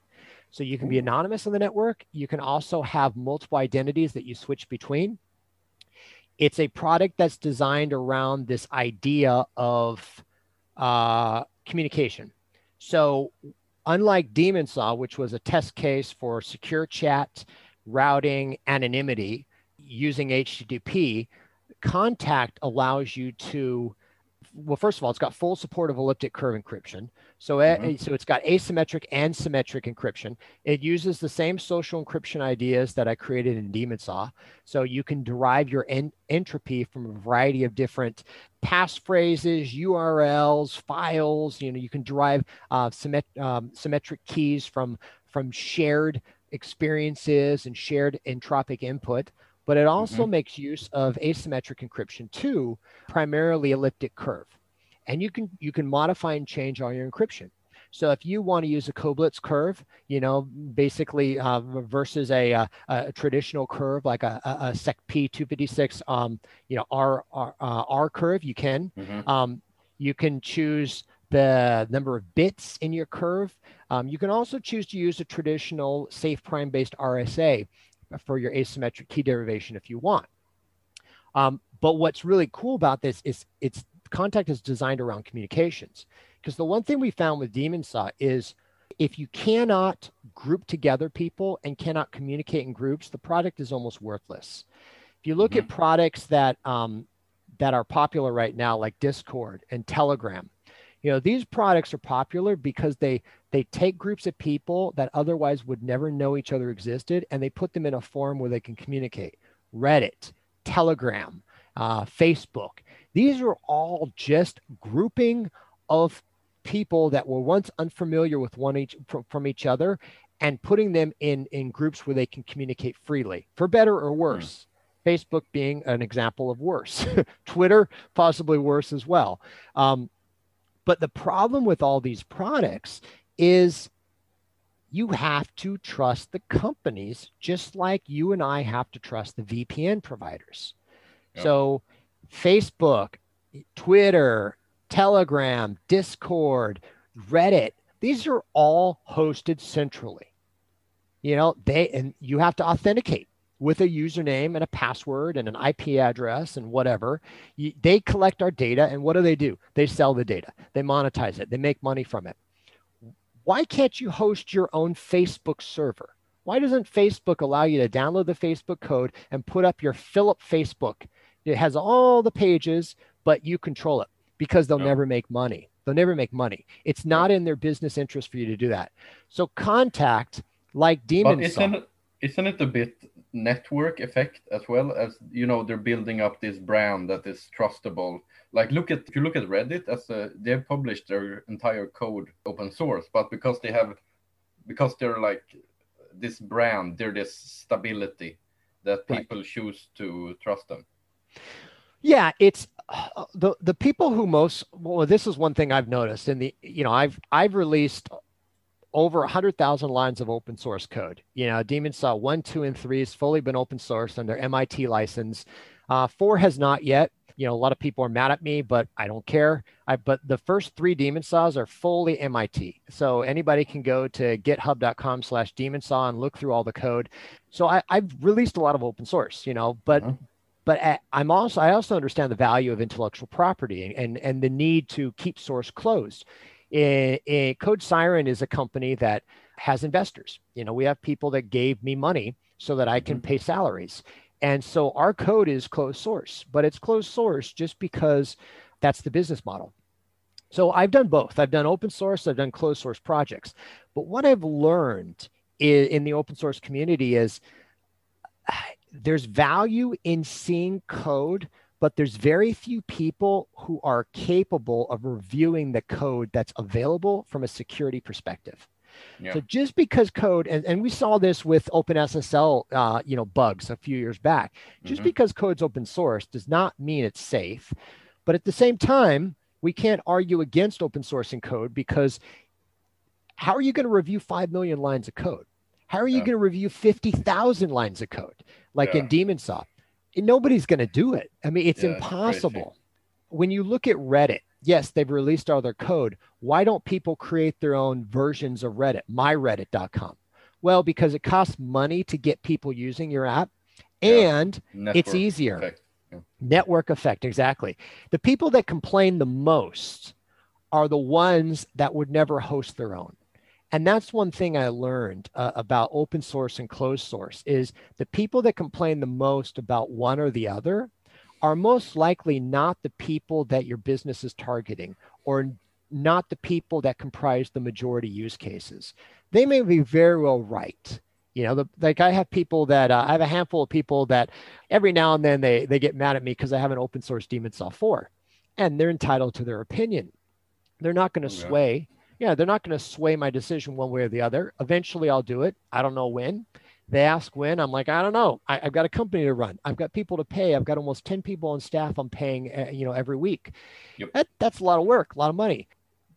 And that's not why we do what we do. We want to create a product that allows people to have an alternative and meets a specific need.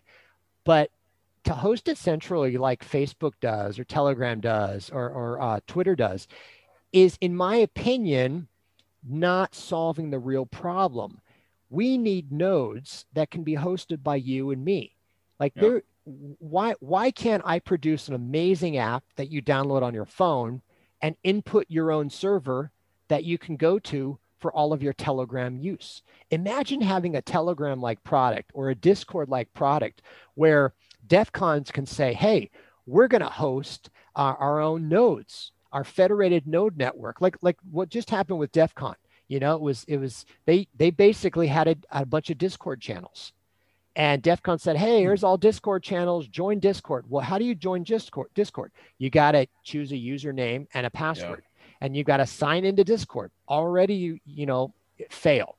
Yeah. Well, imagine if DEF CON had the ability to host their own nodes that basically allowed them to have their own protected environment, where at the end of their 4 days of DEF CON, they pretty much purge everything. So there's no logs, there's nothing permanent, there's no privacy risk, and they control their usernames. That would be brilliant.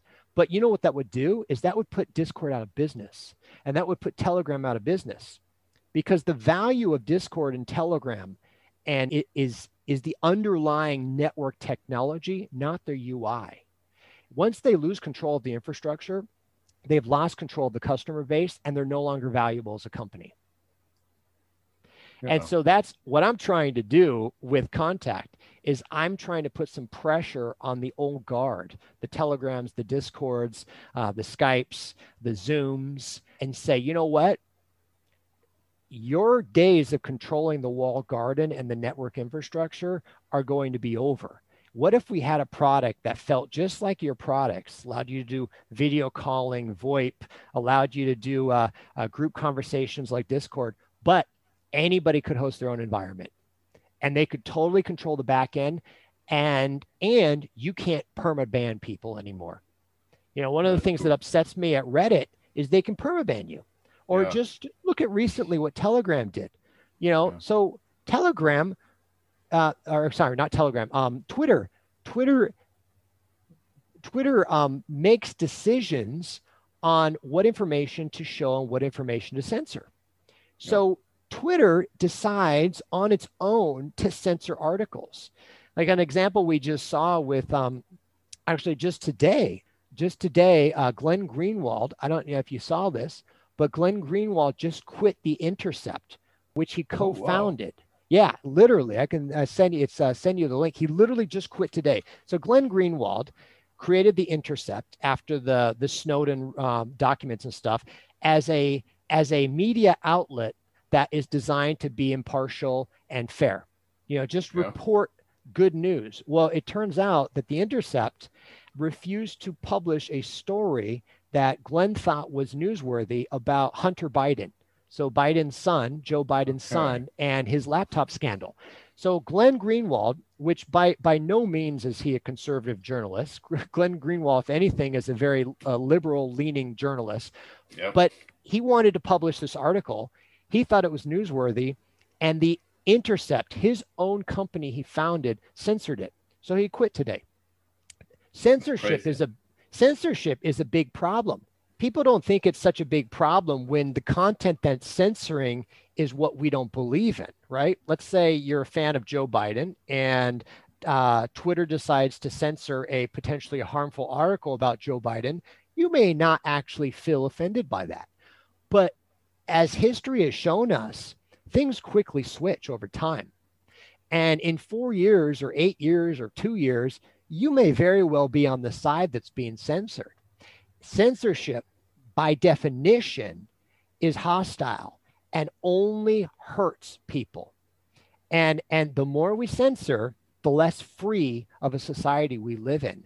So Telegram, Discord, Reddit, Twitter, Facebook, Skype, all have the power to censor us by perma-banning or shadow banning, or just removing posts. If we had a competitor that allowed us to host our infrastructure and control our own censorship or not even be able to censor, imagine the world we'd live in.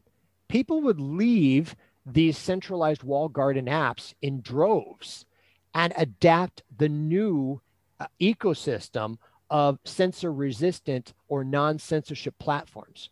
Imagine a Twitter that says, hey, we're going to be the new Twitter. Our policy is we're not going to censor anything unless it violates the law of the country that you're from, or unless it violates the actual laws of the country where the servers are hosted. So for example, in the United States, there are certain things that are illegal or not illegal. You know, it's illegal to drink if you're less than 21. Mm-hmm. So a post of a 14-year-old drinking is going to be illegal. But imagine if they only censored things that were blatantly outlawed. Or imagine this. Imagine a platform with no censorship whatsoever. Now, a lot of people get scared by this and they think, well, what about, you know, really, really internationally recognized illegal activities? Okay. So we could censor things that are internationally illegal, like terrorism or, certain types of pornography or certain things. So we could do that, but not running an article that could be harmful to a politician's campaign. Who gives Twitter the right to make that decision? And that's a very slippery slope. The only reason why Twitter has the power they have is because they control the servers. Yeah. We take away the control of the infrastructure and we take away the power of the big companies. And that is a scary thought for people who have power. Yeah, there's no one you can go to and pressure when there is not one person in control, so to say. You can't call up the CEO of this new service. Right. Yeah. I mean, if, it's a scary thought. It's a scary thought because without censorship, there's content that is going to be dangerous. There's, there's content that, depending on geographic, I'll throw out one example, Holocaust related stuff, like Nazi Germany is a great example. Yeah. In the US, there's a different sentiment toward the word Nazi than in Europe. In Europe, especially in Germany, it's a very sensitive topic. Yep. And people just don't talk about it at all. Like people are more comfortable just not, and it does make sense. But that's a scary, scary topic. But the problem with censorship, if it's not censoring blatantly illegal stuff, the problem with censorship is we're relying on people, humans like you and me, to make decisions on behalf of others. And eventually we'll get that wrong. And the more dopamine we get, the more feeling of control and power we get, the more addictive it becomes. And it's just like that final scene in Lord of the Flies by William Golding, the book, where all the kids are on the island stranded. And within a few days, they revert into chaos and they kill each other and they fight. And then they're rescued by a warship of parents that come in, break them up. They take them, they put them on the ship, and then they sail back out to sea on a warship. So who's going to stop that warship from killing other people? And it's endless. It never stops. That's the problem, is if we rely on human ability to censor and make decisions, we're eventually going to make a wrong decision and people are going to suffer. And that's what we're seeing right now with social media. Censorship can only result in an Orwellian society where people are abused and our rights are diminished. So I'm trying to create software that prevents that. All right, let's jump on to another topic, which is on the walls, and that is your second DEF CON talk. You went up on the stage, and you and your current business partner at the time begin the talk. I think you know who I'm referring to. Yes. So yes, how did that relationship start? And that's a good. So it was interesting. John McAfee, which by the way, I still like John McAfee. I mean, I'm not gonna say I don't like him. I think at his soul, at his heart, John McAfee honestly believes in privacy. I really do. Maybe I'm naive. Maybe I'm wrong. I think he strongly believes in privacy. I met him at a Hack Miami conference. So both he and I were both speaking at a conference in Miami, Florida called Hack Miami. This was, I guess, 4 or 5 years ago now. And I met him there and I pitched the idea of Demon Saw. And that's how we we became friends and eventually business colleagues and worked together for a couple of years. And for a lot of that time, it was fine. There was a time when John was still getting back on his feet. He had just left Belize. He actually came in through Miami, and a lot of the hackers in Miami helped him.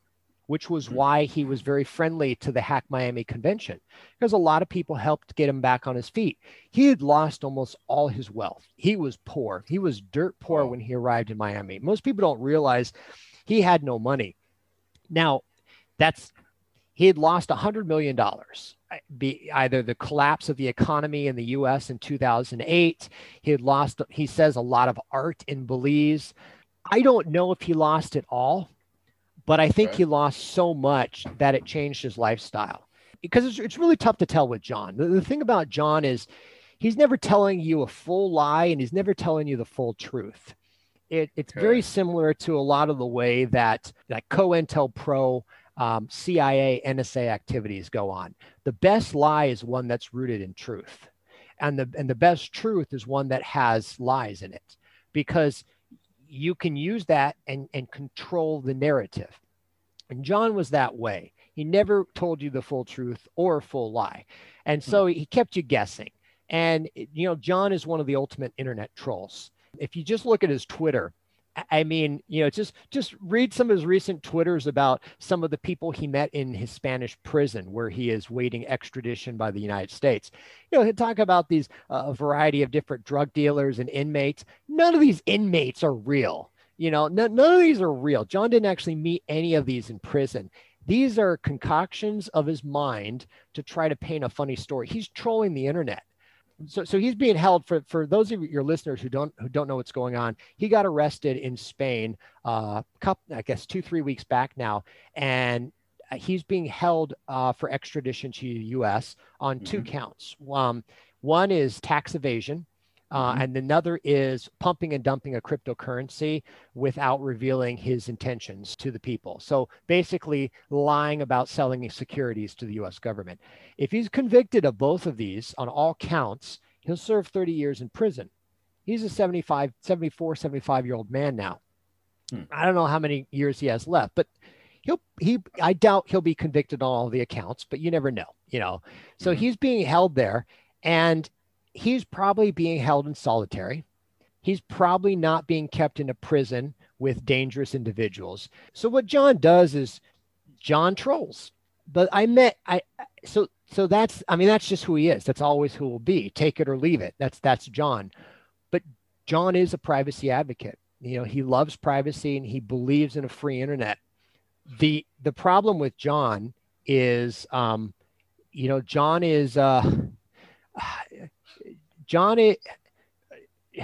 is torn between his love for privacy and advocating for a better world and his personal ambitions and greed. And, John sold his share in McAfee for $100 million and tried a variety of ventures and businesses and failed at many of them. And I think John is continuously striving to get back where John needs to be. He needs to be the most popular person in the room. He needs the spotlight on him. And I think what holds John back is he's constantly struggling to get back in that place where he can feel relevant and even be relevant. We talked about the imposter complex, and we talked about being slaves of our own pride and ego. I think John fits into that mold. But, unlike some of us, John has given into that. And so John is, John has walked down a dark path, and he has made decisions that result in him giving in to himself. These exactly, temptations. And but things were pretty good with John for a while. He was trying to mentor. He was trying to help me promote Demon Saw, but it never got off the ground because John was always a prisoner of himself. And John would always do crazy stuff like, how to uninstall McAfee antivirus videos, running for president twice, all these things that John would do. And they're meant as a joke, they're meant as trolling. But the problem is they were so outlandish that nobody knows when he's not trolling. And, nobody knows when he's sincere.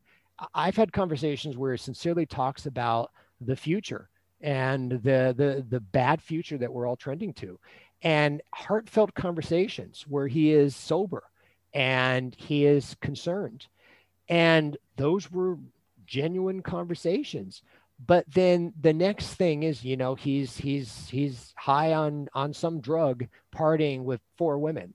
And so the problem is people have trouble separating the honest and the real and genuine from the crazy man.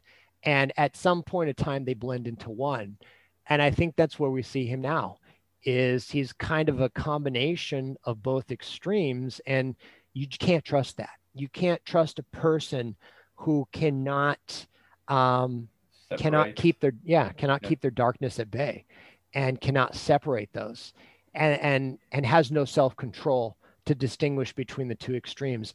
And that's why it didn't work out with me, because I needed a business partner that I could rely on. And I needed somebody like me, somebody who, you know, you can party if you want, you know, you can do crazy stuff if you want, but there has to be a time when you're sober and you're serious and you're focused and you get work done. And if you don't have that and you don't know when that time is, you can't rely on the person, and you have to break off ties.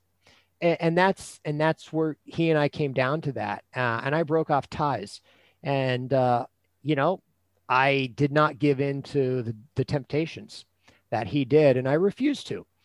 And like I said, was it ego? Was it pride? Possibly. Like I think if I'm going to succeed in life, I'm going to succeed for the right reasons. And if I can't succeed legitimately, then I have no right to succeed. I would rather succeed legitimately, or I'd rather fail than succeed in an illegitimate way. But that's my personality. And John was not that way. So it didn't work out, suffice it to say, from a business standpoint. But like I tell a lot of people, John's a lot of fun at parties. There will never be another person like John McAfee again. When he finally leaves this earth, we're gonna lose a very unique person. But I also don't necessarily think, you know, John's not necessarily an inspiration. I think if he is an interesting person, and I think that's a good way to leave it. He's an interesting person. I think he could have been great. I think he could have been brilliant. I think he could have been an Elon Musk or Steve Jobs, but I think he just made the wrong decisions. You know, and maybe, to be fair to John, maybe he is exactly what he always was meant to be. You know, maybe this John McAfee we got is exactly the John McAfee, the only one he could have been, and the one that the world needed, because he's unique. But he's not the right business partner for me. And as we've seen many times, he's not the right business partner for anybody he goes in business with. You can look back the last few years, every company he went in business with, it ended poorly. You know, it ended. And the privacy coin to the secure phone to, you know, you name it, you know, everything John has done has been a pump and a dump, and there's no stability, you know, and sincerity requires stability. Without stability, it's impossible to have sincerity and honesty. And I think, if nothing else, when people judge me, they need to look at the fact that Demonstall's still there. You know, I'm still here. I'm still promoting the same message. You know, people still like me for whatever reason. They still want to talk to me. You need that stability. And otherwise, there's no legitimacy to the message. It doesn't mean I'm always right. I make a lot of mistakes, but it means I'm human, and it means I'm trying to create something better. And that's, you know, that's what I'm working on now with Code Siren. That's what I worked on with Demon Saw. That's what I worked on with Rockstar. That's why I talk at DEF CON. You know, that's why I do what I do. We're creating something that will help people. And that's what the world needs. Do you think you will ever sit down and say, now I've provided enough value so I can just be happy now? Or do you think it's chasing rainbows? Never done? That's a great question. That's speaking a Buddhist Zen moment. That's your most Buddhist Zen question of the afternoon. I hope not. I hope not. And here's why. Selfishly, it would be wonderful. but I hope not, because my greatness stems from my feeling of not having achieved what I'm here to achieve. So the continual inadequacy is what my greatness stems from. And without the feeling that I haven't pushed hard enough or run fast enough or done enough work, without that feeling that I'm not quite here yet, I would not be great. And if I am to live a life of happiness or a life of greatness, I mean, they're extremes, right? I don't think I can be happy and also be great. And I think that's my internal conflict. And to be honest, happiness is boring. Well, yeah, happiness is boring. Like, I think people should be happy. I think the majority of people should be happy. But I could not achieve what I want to achieve if I'm content and happy. And I think for me, I would feel like I'd waste time. But I wish happiness on everyone else, and they can have my fair share as well. But yeah, what drives me is the untrodden path. What drives me is the new worlds yet to be explored. What drives me is, how could I, a programmer in Rockstar, create Demon Saw that literally violates the firewall rules established by by China and the Chinese officials, like on a whim. Like, I've had Palo Alto create firewall rules specifically for Demon Saw. So if any one of your listeners have a Palo Alto firewall, there is a rule written just for me, which, by the way, I never intended Demon Saw's protocol to literally bypass firewall rules. There's a bunch of code that's commented out that will circumvent the Palo Alto firewall, but I haven't uncommented it yet. So I wrote code expecting Palo Alto to write firewalls against Demon Saw, but I never uncommented it. But that's just the hacker in me preparing for the inevitable. But yeah, the life's too short, I think, to be happy. My work makes me happy. Helping people makes me happy. Maybe one day, Philip, after my fingers can no longer code, my Cherry MX Blue keyboard is broken, my computer's cores don't run as cool as they used to be. Maybe one day, but I don't know. We'll have to see. We'll have to see how the world goes. Totally. All right, let's jump into the last segment of the podcast. It's called Quick Questions. Let's get some quick questions to get to know you better. What's your favorite drink? Coffee, black coffee. Black coffee, no cream, no sugar, just black. Espresso mix, actually. Espresso mix. Okay, next question. When do you feel the most happy in your week? Gosh, that's a really good question. I mean, obviously achieving a big coding goal, right? Finish up a big thing that usually took multiple days. Just getting it done, especially when the day before you didn't know how you're going to do it. I think that makes me happy. Also, I really do enjoy a fresh pot of coffee early in the morning. There's something special about that moment. Totally.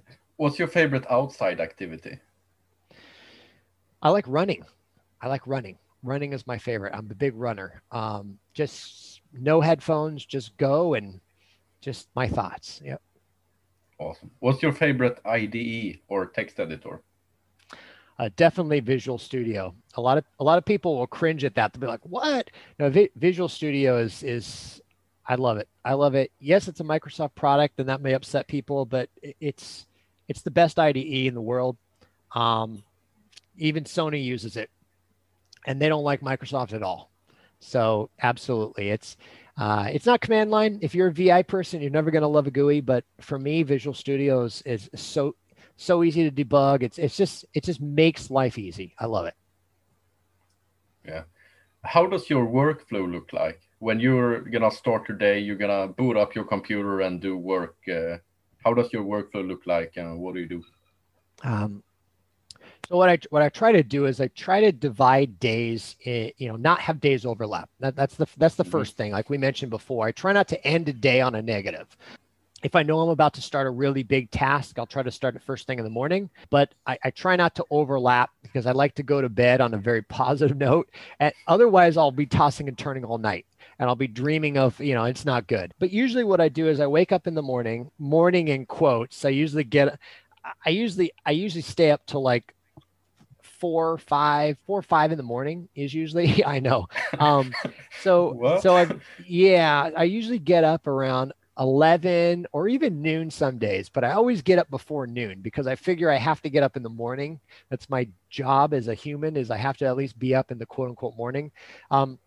Then what I do is I make a pot of coffee. I think about what's on my plate for the day. I drink a cup or two of coffee as I'm kind of assessing. Usually I look at what team members checked in. I sync to their code. I look at any comments or questions they have. They're stuck. I respond to that right away. So as I'm drinking coffee, I kind of ramp up. Very easy tasks. And then about 20, 25 minutes into the day, then I open up the IDE and I look at my list of tasks. So as a team, we use Trello. And Trello is a very easy way of doing project management for small teams. So I usually look at my bulleted list of tasks or my Trello tasks, and I go through and I say, okay, what's the highest priority task that I want to do, and how do I want to approach it? Sometimes I'll start the day with one or two quick, easy wins, 15, 20-minute bugs, just to get the mind woken up, because it takes me usually about a half an hour to wake up with coffee. And then after that, I'll go into some deeper bugs.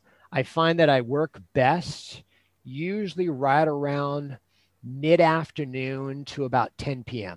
So my sweet spot for programming, waking up at noon, is usually right around 4 to 7, 8, 9, 10 p.m.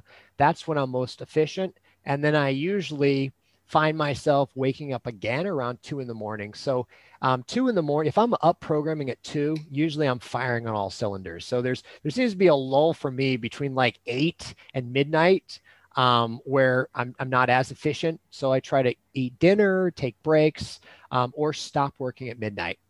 And then I try to give myself between 2 and 4 hours, between midnight and 4, between midnight and 2, where I can kind of have some downtime. So for me, I either play a video game, watch some Netflix, watch some movies, some stuff I downloaded from Demon Saw. Just kind of, I need to give myself at least 2 hours to mentally take a break from code. And that's usually between midnight and 2 or midnight and 4, depending on how interesting the show is. If I'm watching a TV show, sometimes I'll go to 4, 5, 6 in the morning. But no matter what time I go to bed, I always wake up before noon. So if I go to bed at 6 in the morning, I always wake up before noon. If I go to bed at 4, I wake up at noon. So I force myself to get up before the afternoon. Okay. I know it's a programmer paradise. It's like, it's crazy. Yeah. You must be super productive. Yeah. I mean, it depends on the day, but it's when you run your own company and you're responsible ultimately for what you're producing, and everybody's looking up to you, you have to produce, right? Yep. You have to produce. Doesn't mean every day is a productive day, but you have to overall be productive. Yeah, something I noticed actually running a software company is that you have to actually always like mentally be there and always like be this stable pillar that people can rely upon. Yep. Well, now I'm in the role of a CEO, but I'm also the principal programmer.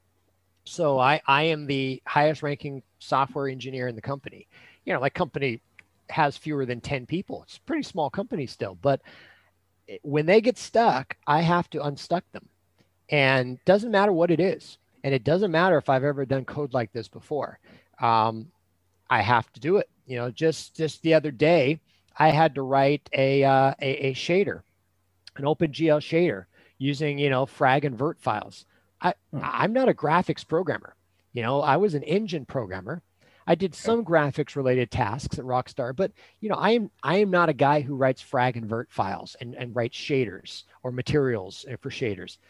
I've never been a graphics programmer. doesn't matter. You got to do it. And so you find a way to make it happen. But that's what makes a senior programmer, because even though we haven't done something, we still have the ability to figure it out and get it done. And nothing's impossible when you have 10, 20 years behind you. It's just a matter of how much work do you need to put into it. Mm-hmm. Totally. What's your favorite C++ compiler? I'm going to cheat on this question and give you a couple. So right now, I use 3. Every day I compile with 3 compilers. I use MSVC, I use GCC, and I use CLang or Clang, depending on how you want to pronounce it. My favorite one is probably for the ability of the compiler to create optimized code is definitely Microsoft Visual Studio, MSVC. It has got the best algorithms for creating the tightest and fastest code. But my favorite compiler for showing potential bugs is CLang. Clang highlights things that MSVC ignores that are very, very helpful and are problematic. GCC is somewhere in between, but GCC is because Linux. So as you can imagine, CLang we use for Android and for OS X, and GCC is used for Linux, and MSVC is used for Windows. So why do we use 3? Well, they all have their benefits, and to be honest, it's important to take your code and make sure it's compliant on multiple compilers. So every day I compile every day I compile at least on CLang and MSVC. GCC I use whenever I'm building Linux modules, which are usually the nodes. So all the nodes, obviously the preferred way of running any sort of server-side or node-based component is Linux, and it will always be that way. So yeah, we do all 3, but I like each for different reasons. Good answer. What's your favorite song or band?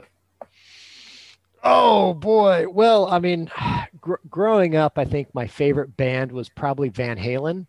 And recently Eddie Van Halen passed away, which was super sad. He passed away from cancer. I saw him once in concert, and actually I saw him in concert when their lead singer was Gary Cherone. So it is notoriously the worst album that I saw in concert. But right now, my favorite band is probably Steel Panther, which is going to sound kind of odd if people don't know. So Steel Panther it's a US based band that they are I wouldn't call them a cover band, but they pretend to be an 80s hair band. It's STEELPNATHER, but they pretend to be an 80s hair band, but musically, they're some of the most talented musicians I've ever heard. Like the quality of their music is better than all of the bands in the 80s. Like they're at the top, like they are musically as talented as any other musician in the world, but their songs are they're a comedy band, so their songs are comedic, and they sing about things that are not necessarily politically correct, but the humor in the songs, it's a weird mixture of the musicality and the raw talent of this band. Everything from the singer to the guitar player. If you just hear some of their songs, it is cutting edge brilliant, but yet the lyrics are so comically funny and are so non-politically correct. Like if a serious band wrote songs the way that Steel Panther does, they would be shunned. But they become successful because their raw talent and their willingness to say some outrageous things. So I appreciate them for their abilities, their talent, but I also appreciate them for their boldness. And that's kind of like me as a hacker and a programmer fortune favors the bold. And they are extremely bold, probably too bold in some of their songs. But I find listening to them satisfying because I laugh. And I also find it satisfying because their talent is very impressive. So, I guess, you know what, if you can, if you could acknowledge that, if you can be talented, but you can also entertain and you can also make people happier, it's not a bad work day, right? Yeah, it's Yeah. many talents into one.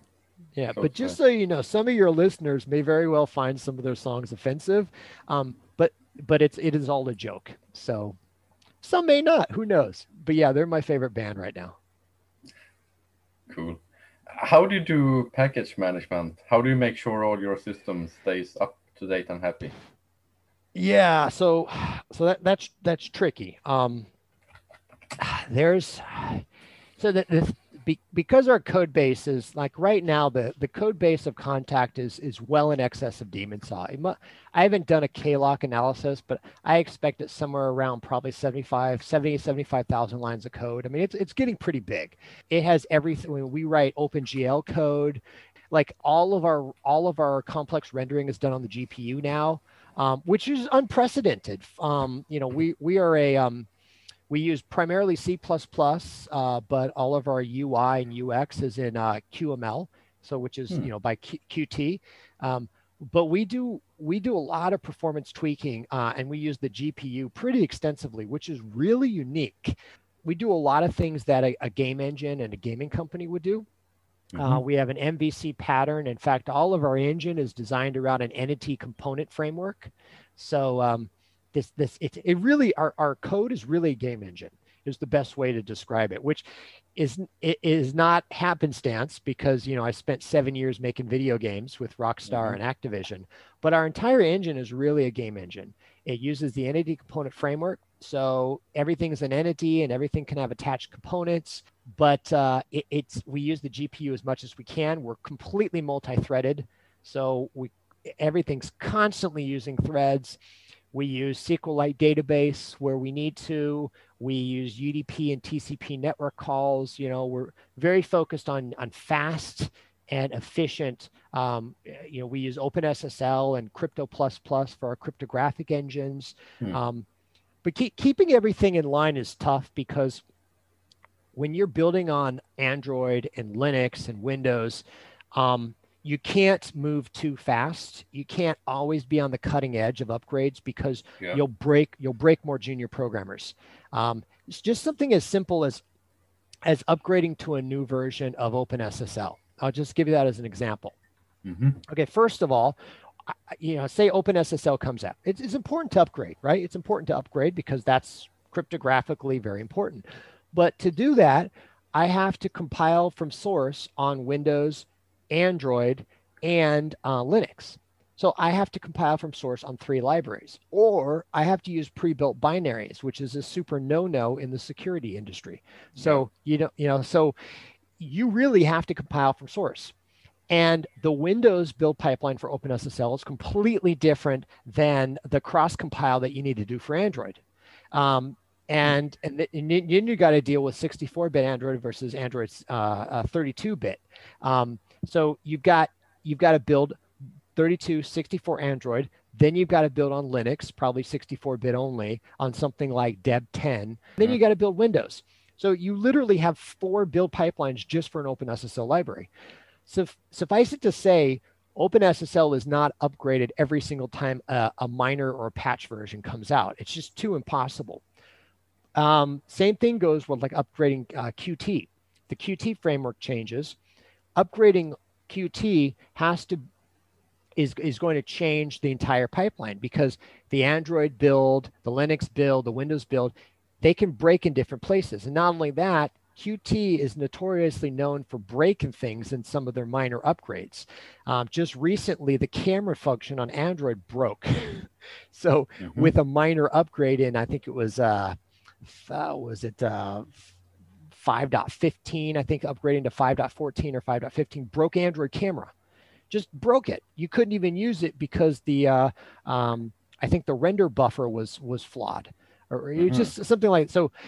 So when we do upgrade, when we do patch, we do it intelligently, we do it planned, and we're a small company. And we try not to upgrade more than every 3 months. Usually it's right around like internal launch cycles where I got a good week free. So you never upgrade right before build. Never, ever, ever, ever. It doesn't matter how daring you are. Usually I give myself a week if I want to upgrade after we do a final build. And I say, okay, this week I'm going to look at upgrading XYZ. And then we give ourselves 7 days. That way, if we need to roll back, we can. But the biggest challenge for upgrading isn't even all this. The biggest challenge for upgrading is getting all your programmers on the same page, because that costs time and money.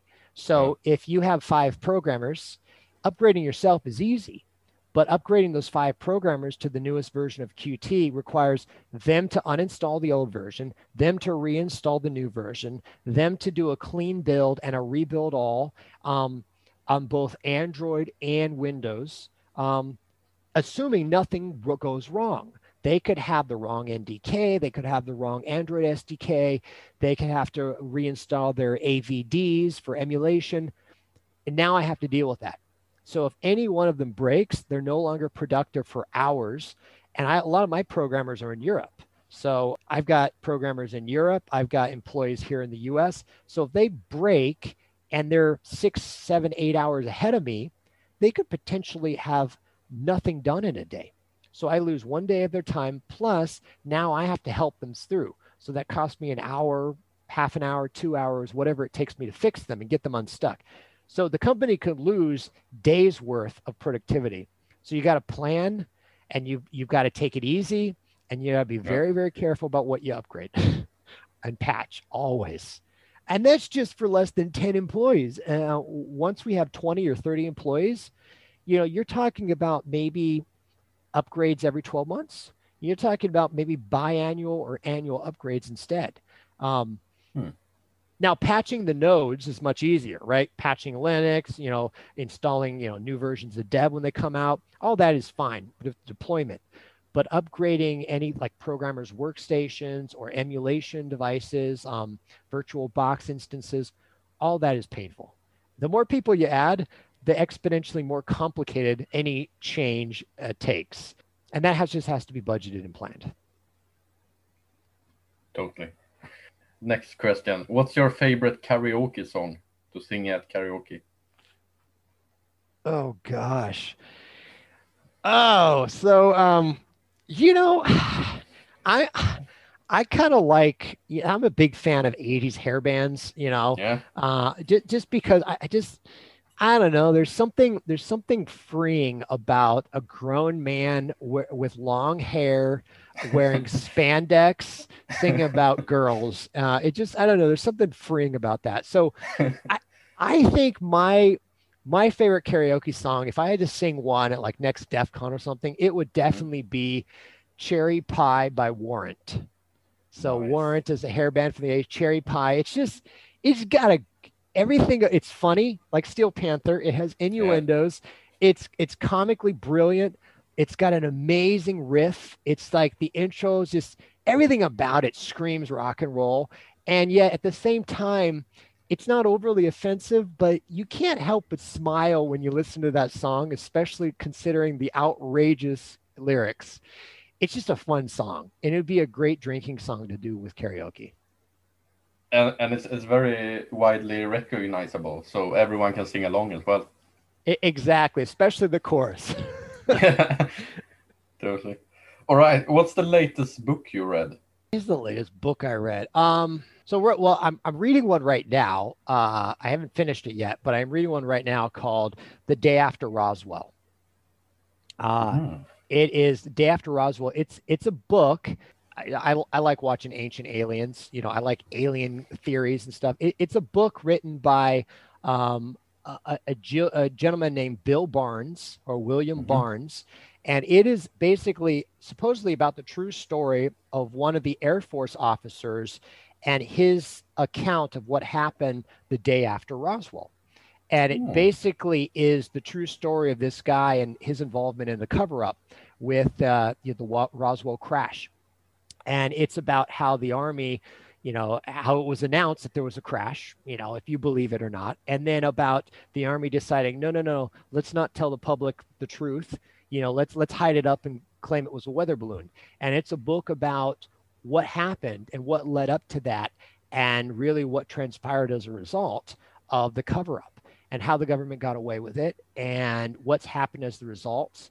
And basically it was one of the very first mainstream censorship examples of the US government. And ever since that, the government's continued to kind of apply censorship, and not only the government, but companies in general, like we see with Twitter and others. But it was the first mainstream example of a government's extreme censorship cover-up initiative. And I find it fascinating to learn that we had to teach ourselves how to lie and how to deceive in mass. And that's if you think about it, that's pretty interesting to know that humans did not have that sort of mass deceit as part of our nature. We had some deceit as our nature, but mass deceit and cover up was something we had to learn and teach ourselves. That's interesting if you think about that. So it's a fascinating book. Whether you believe in alien conspiracies or not, just learning about the human psyche and how we learned to deceive on a large scale. And now we're really good at it. It reminds me about another book that my friend who works at Kaspersky, the antivirus software, recommended, called The Art of Disinformation. And it's about how like it plays it says it's pretty funny. It's that if you think companies are good at placing disinformation and manipulating people, imagine just how government's been doing it for thousands of years and just training up the techniques. Yep, exactly. It's an art. It's a beautiful art. COINTELPRO, deception, manipulation. Like, sadly, people are tricked all the time. See that with John McAfee. We see that, and like we talked about before, it's tempting. It's something that sways a lot of people one way or the other. It's very dangerous, and but it's very real. So we have gone through this journey now. Is there anything we missed that you think that you want to highlight or cover? We did a great job. I think the only thing I really end with, I'd say, is that over the past years, I've been a strong advocate for privacy and personal liberty and freedoms. Whether you're a hacker or a technologist or a programmer, or whether you have none of those skill sets, whether you're just college students or I don't know, flip burgers for a living, whatever you do. But I think the most important thing for people to know is that this has been a 5-year journey for me. I resigned 5 years ago from Rockstar, the best job I ever had until my current job, which, there's no better job than running your own company and being your own boss, but that's also the hardest job. But I think people need to understand that I set out on this mission 5 years ago to figure out how to create technology that would advocate personal liberty and freedom and privacy. And I tried a couple different things, and some worked and some didn't. But this has been an exploration on my part for 5 years, and the journey is not even half over. And so this next company, CodeSiren, my current company, is just the next iteration in that. Now I know what I wish I knew 5 years ago. I'm a better programmer. I'm a better CEO. I'm better at raising money. I'm better at hiring teams. But it's a journey, just like anything in life. You need time to learn. And where we're at right now as a company is very exciting. And the future is going to be creating a very, very, very cool code, and very, very cool projects and apps that I think people are going to really enjoy. And although Demon Saw was the start of this, I think what's coming up is far greater and far more powerful. So I encourage people to check out codesiren.com, and I'm still on Twitter at demon_saw. But there's a lot of cool things coming in 2021, and we're launching a product in 2021 that I think is going to really excite people. So I'm excited. Hopefully you guys are excited, and feel free to reach out to me. And another thing, if you want to shoot me off an email, you guys can always reach out to me at Eijah, that's EIJAH, at demonsaw.com. And my PGP key is on the MIT key store in case you want it super secure. Or you can hit me up on demon_saw on Twitter, or check me out on any of these podcasts. I'm there too. Totally. It was so much fun having you on this episode, and thank you so much for doing this. And it's been an absolute pleasure having you on, and we gotta meet in real life after this COVID stuff is done. Absolutely. Thank you, Philip, so much. I appreciate it. And I'll be at DEF CON next year. So if you're out, or any of your followers or your listeners are out at DEF CON, make sure they hit me up. I'll grab a beer with them, or who knows, maybe a quart of Guinness. If we're in Edinburgh, anything's possible. Yeah, the future awaits. The future awaits. Awesome, man. Hey, thank you so much. Take care. Thank you. Enjoy the rest of your day. Bye. Bye.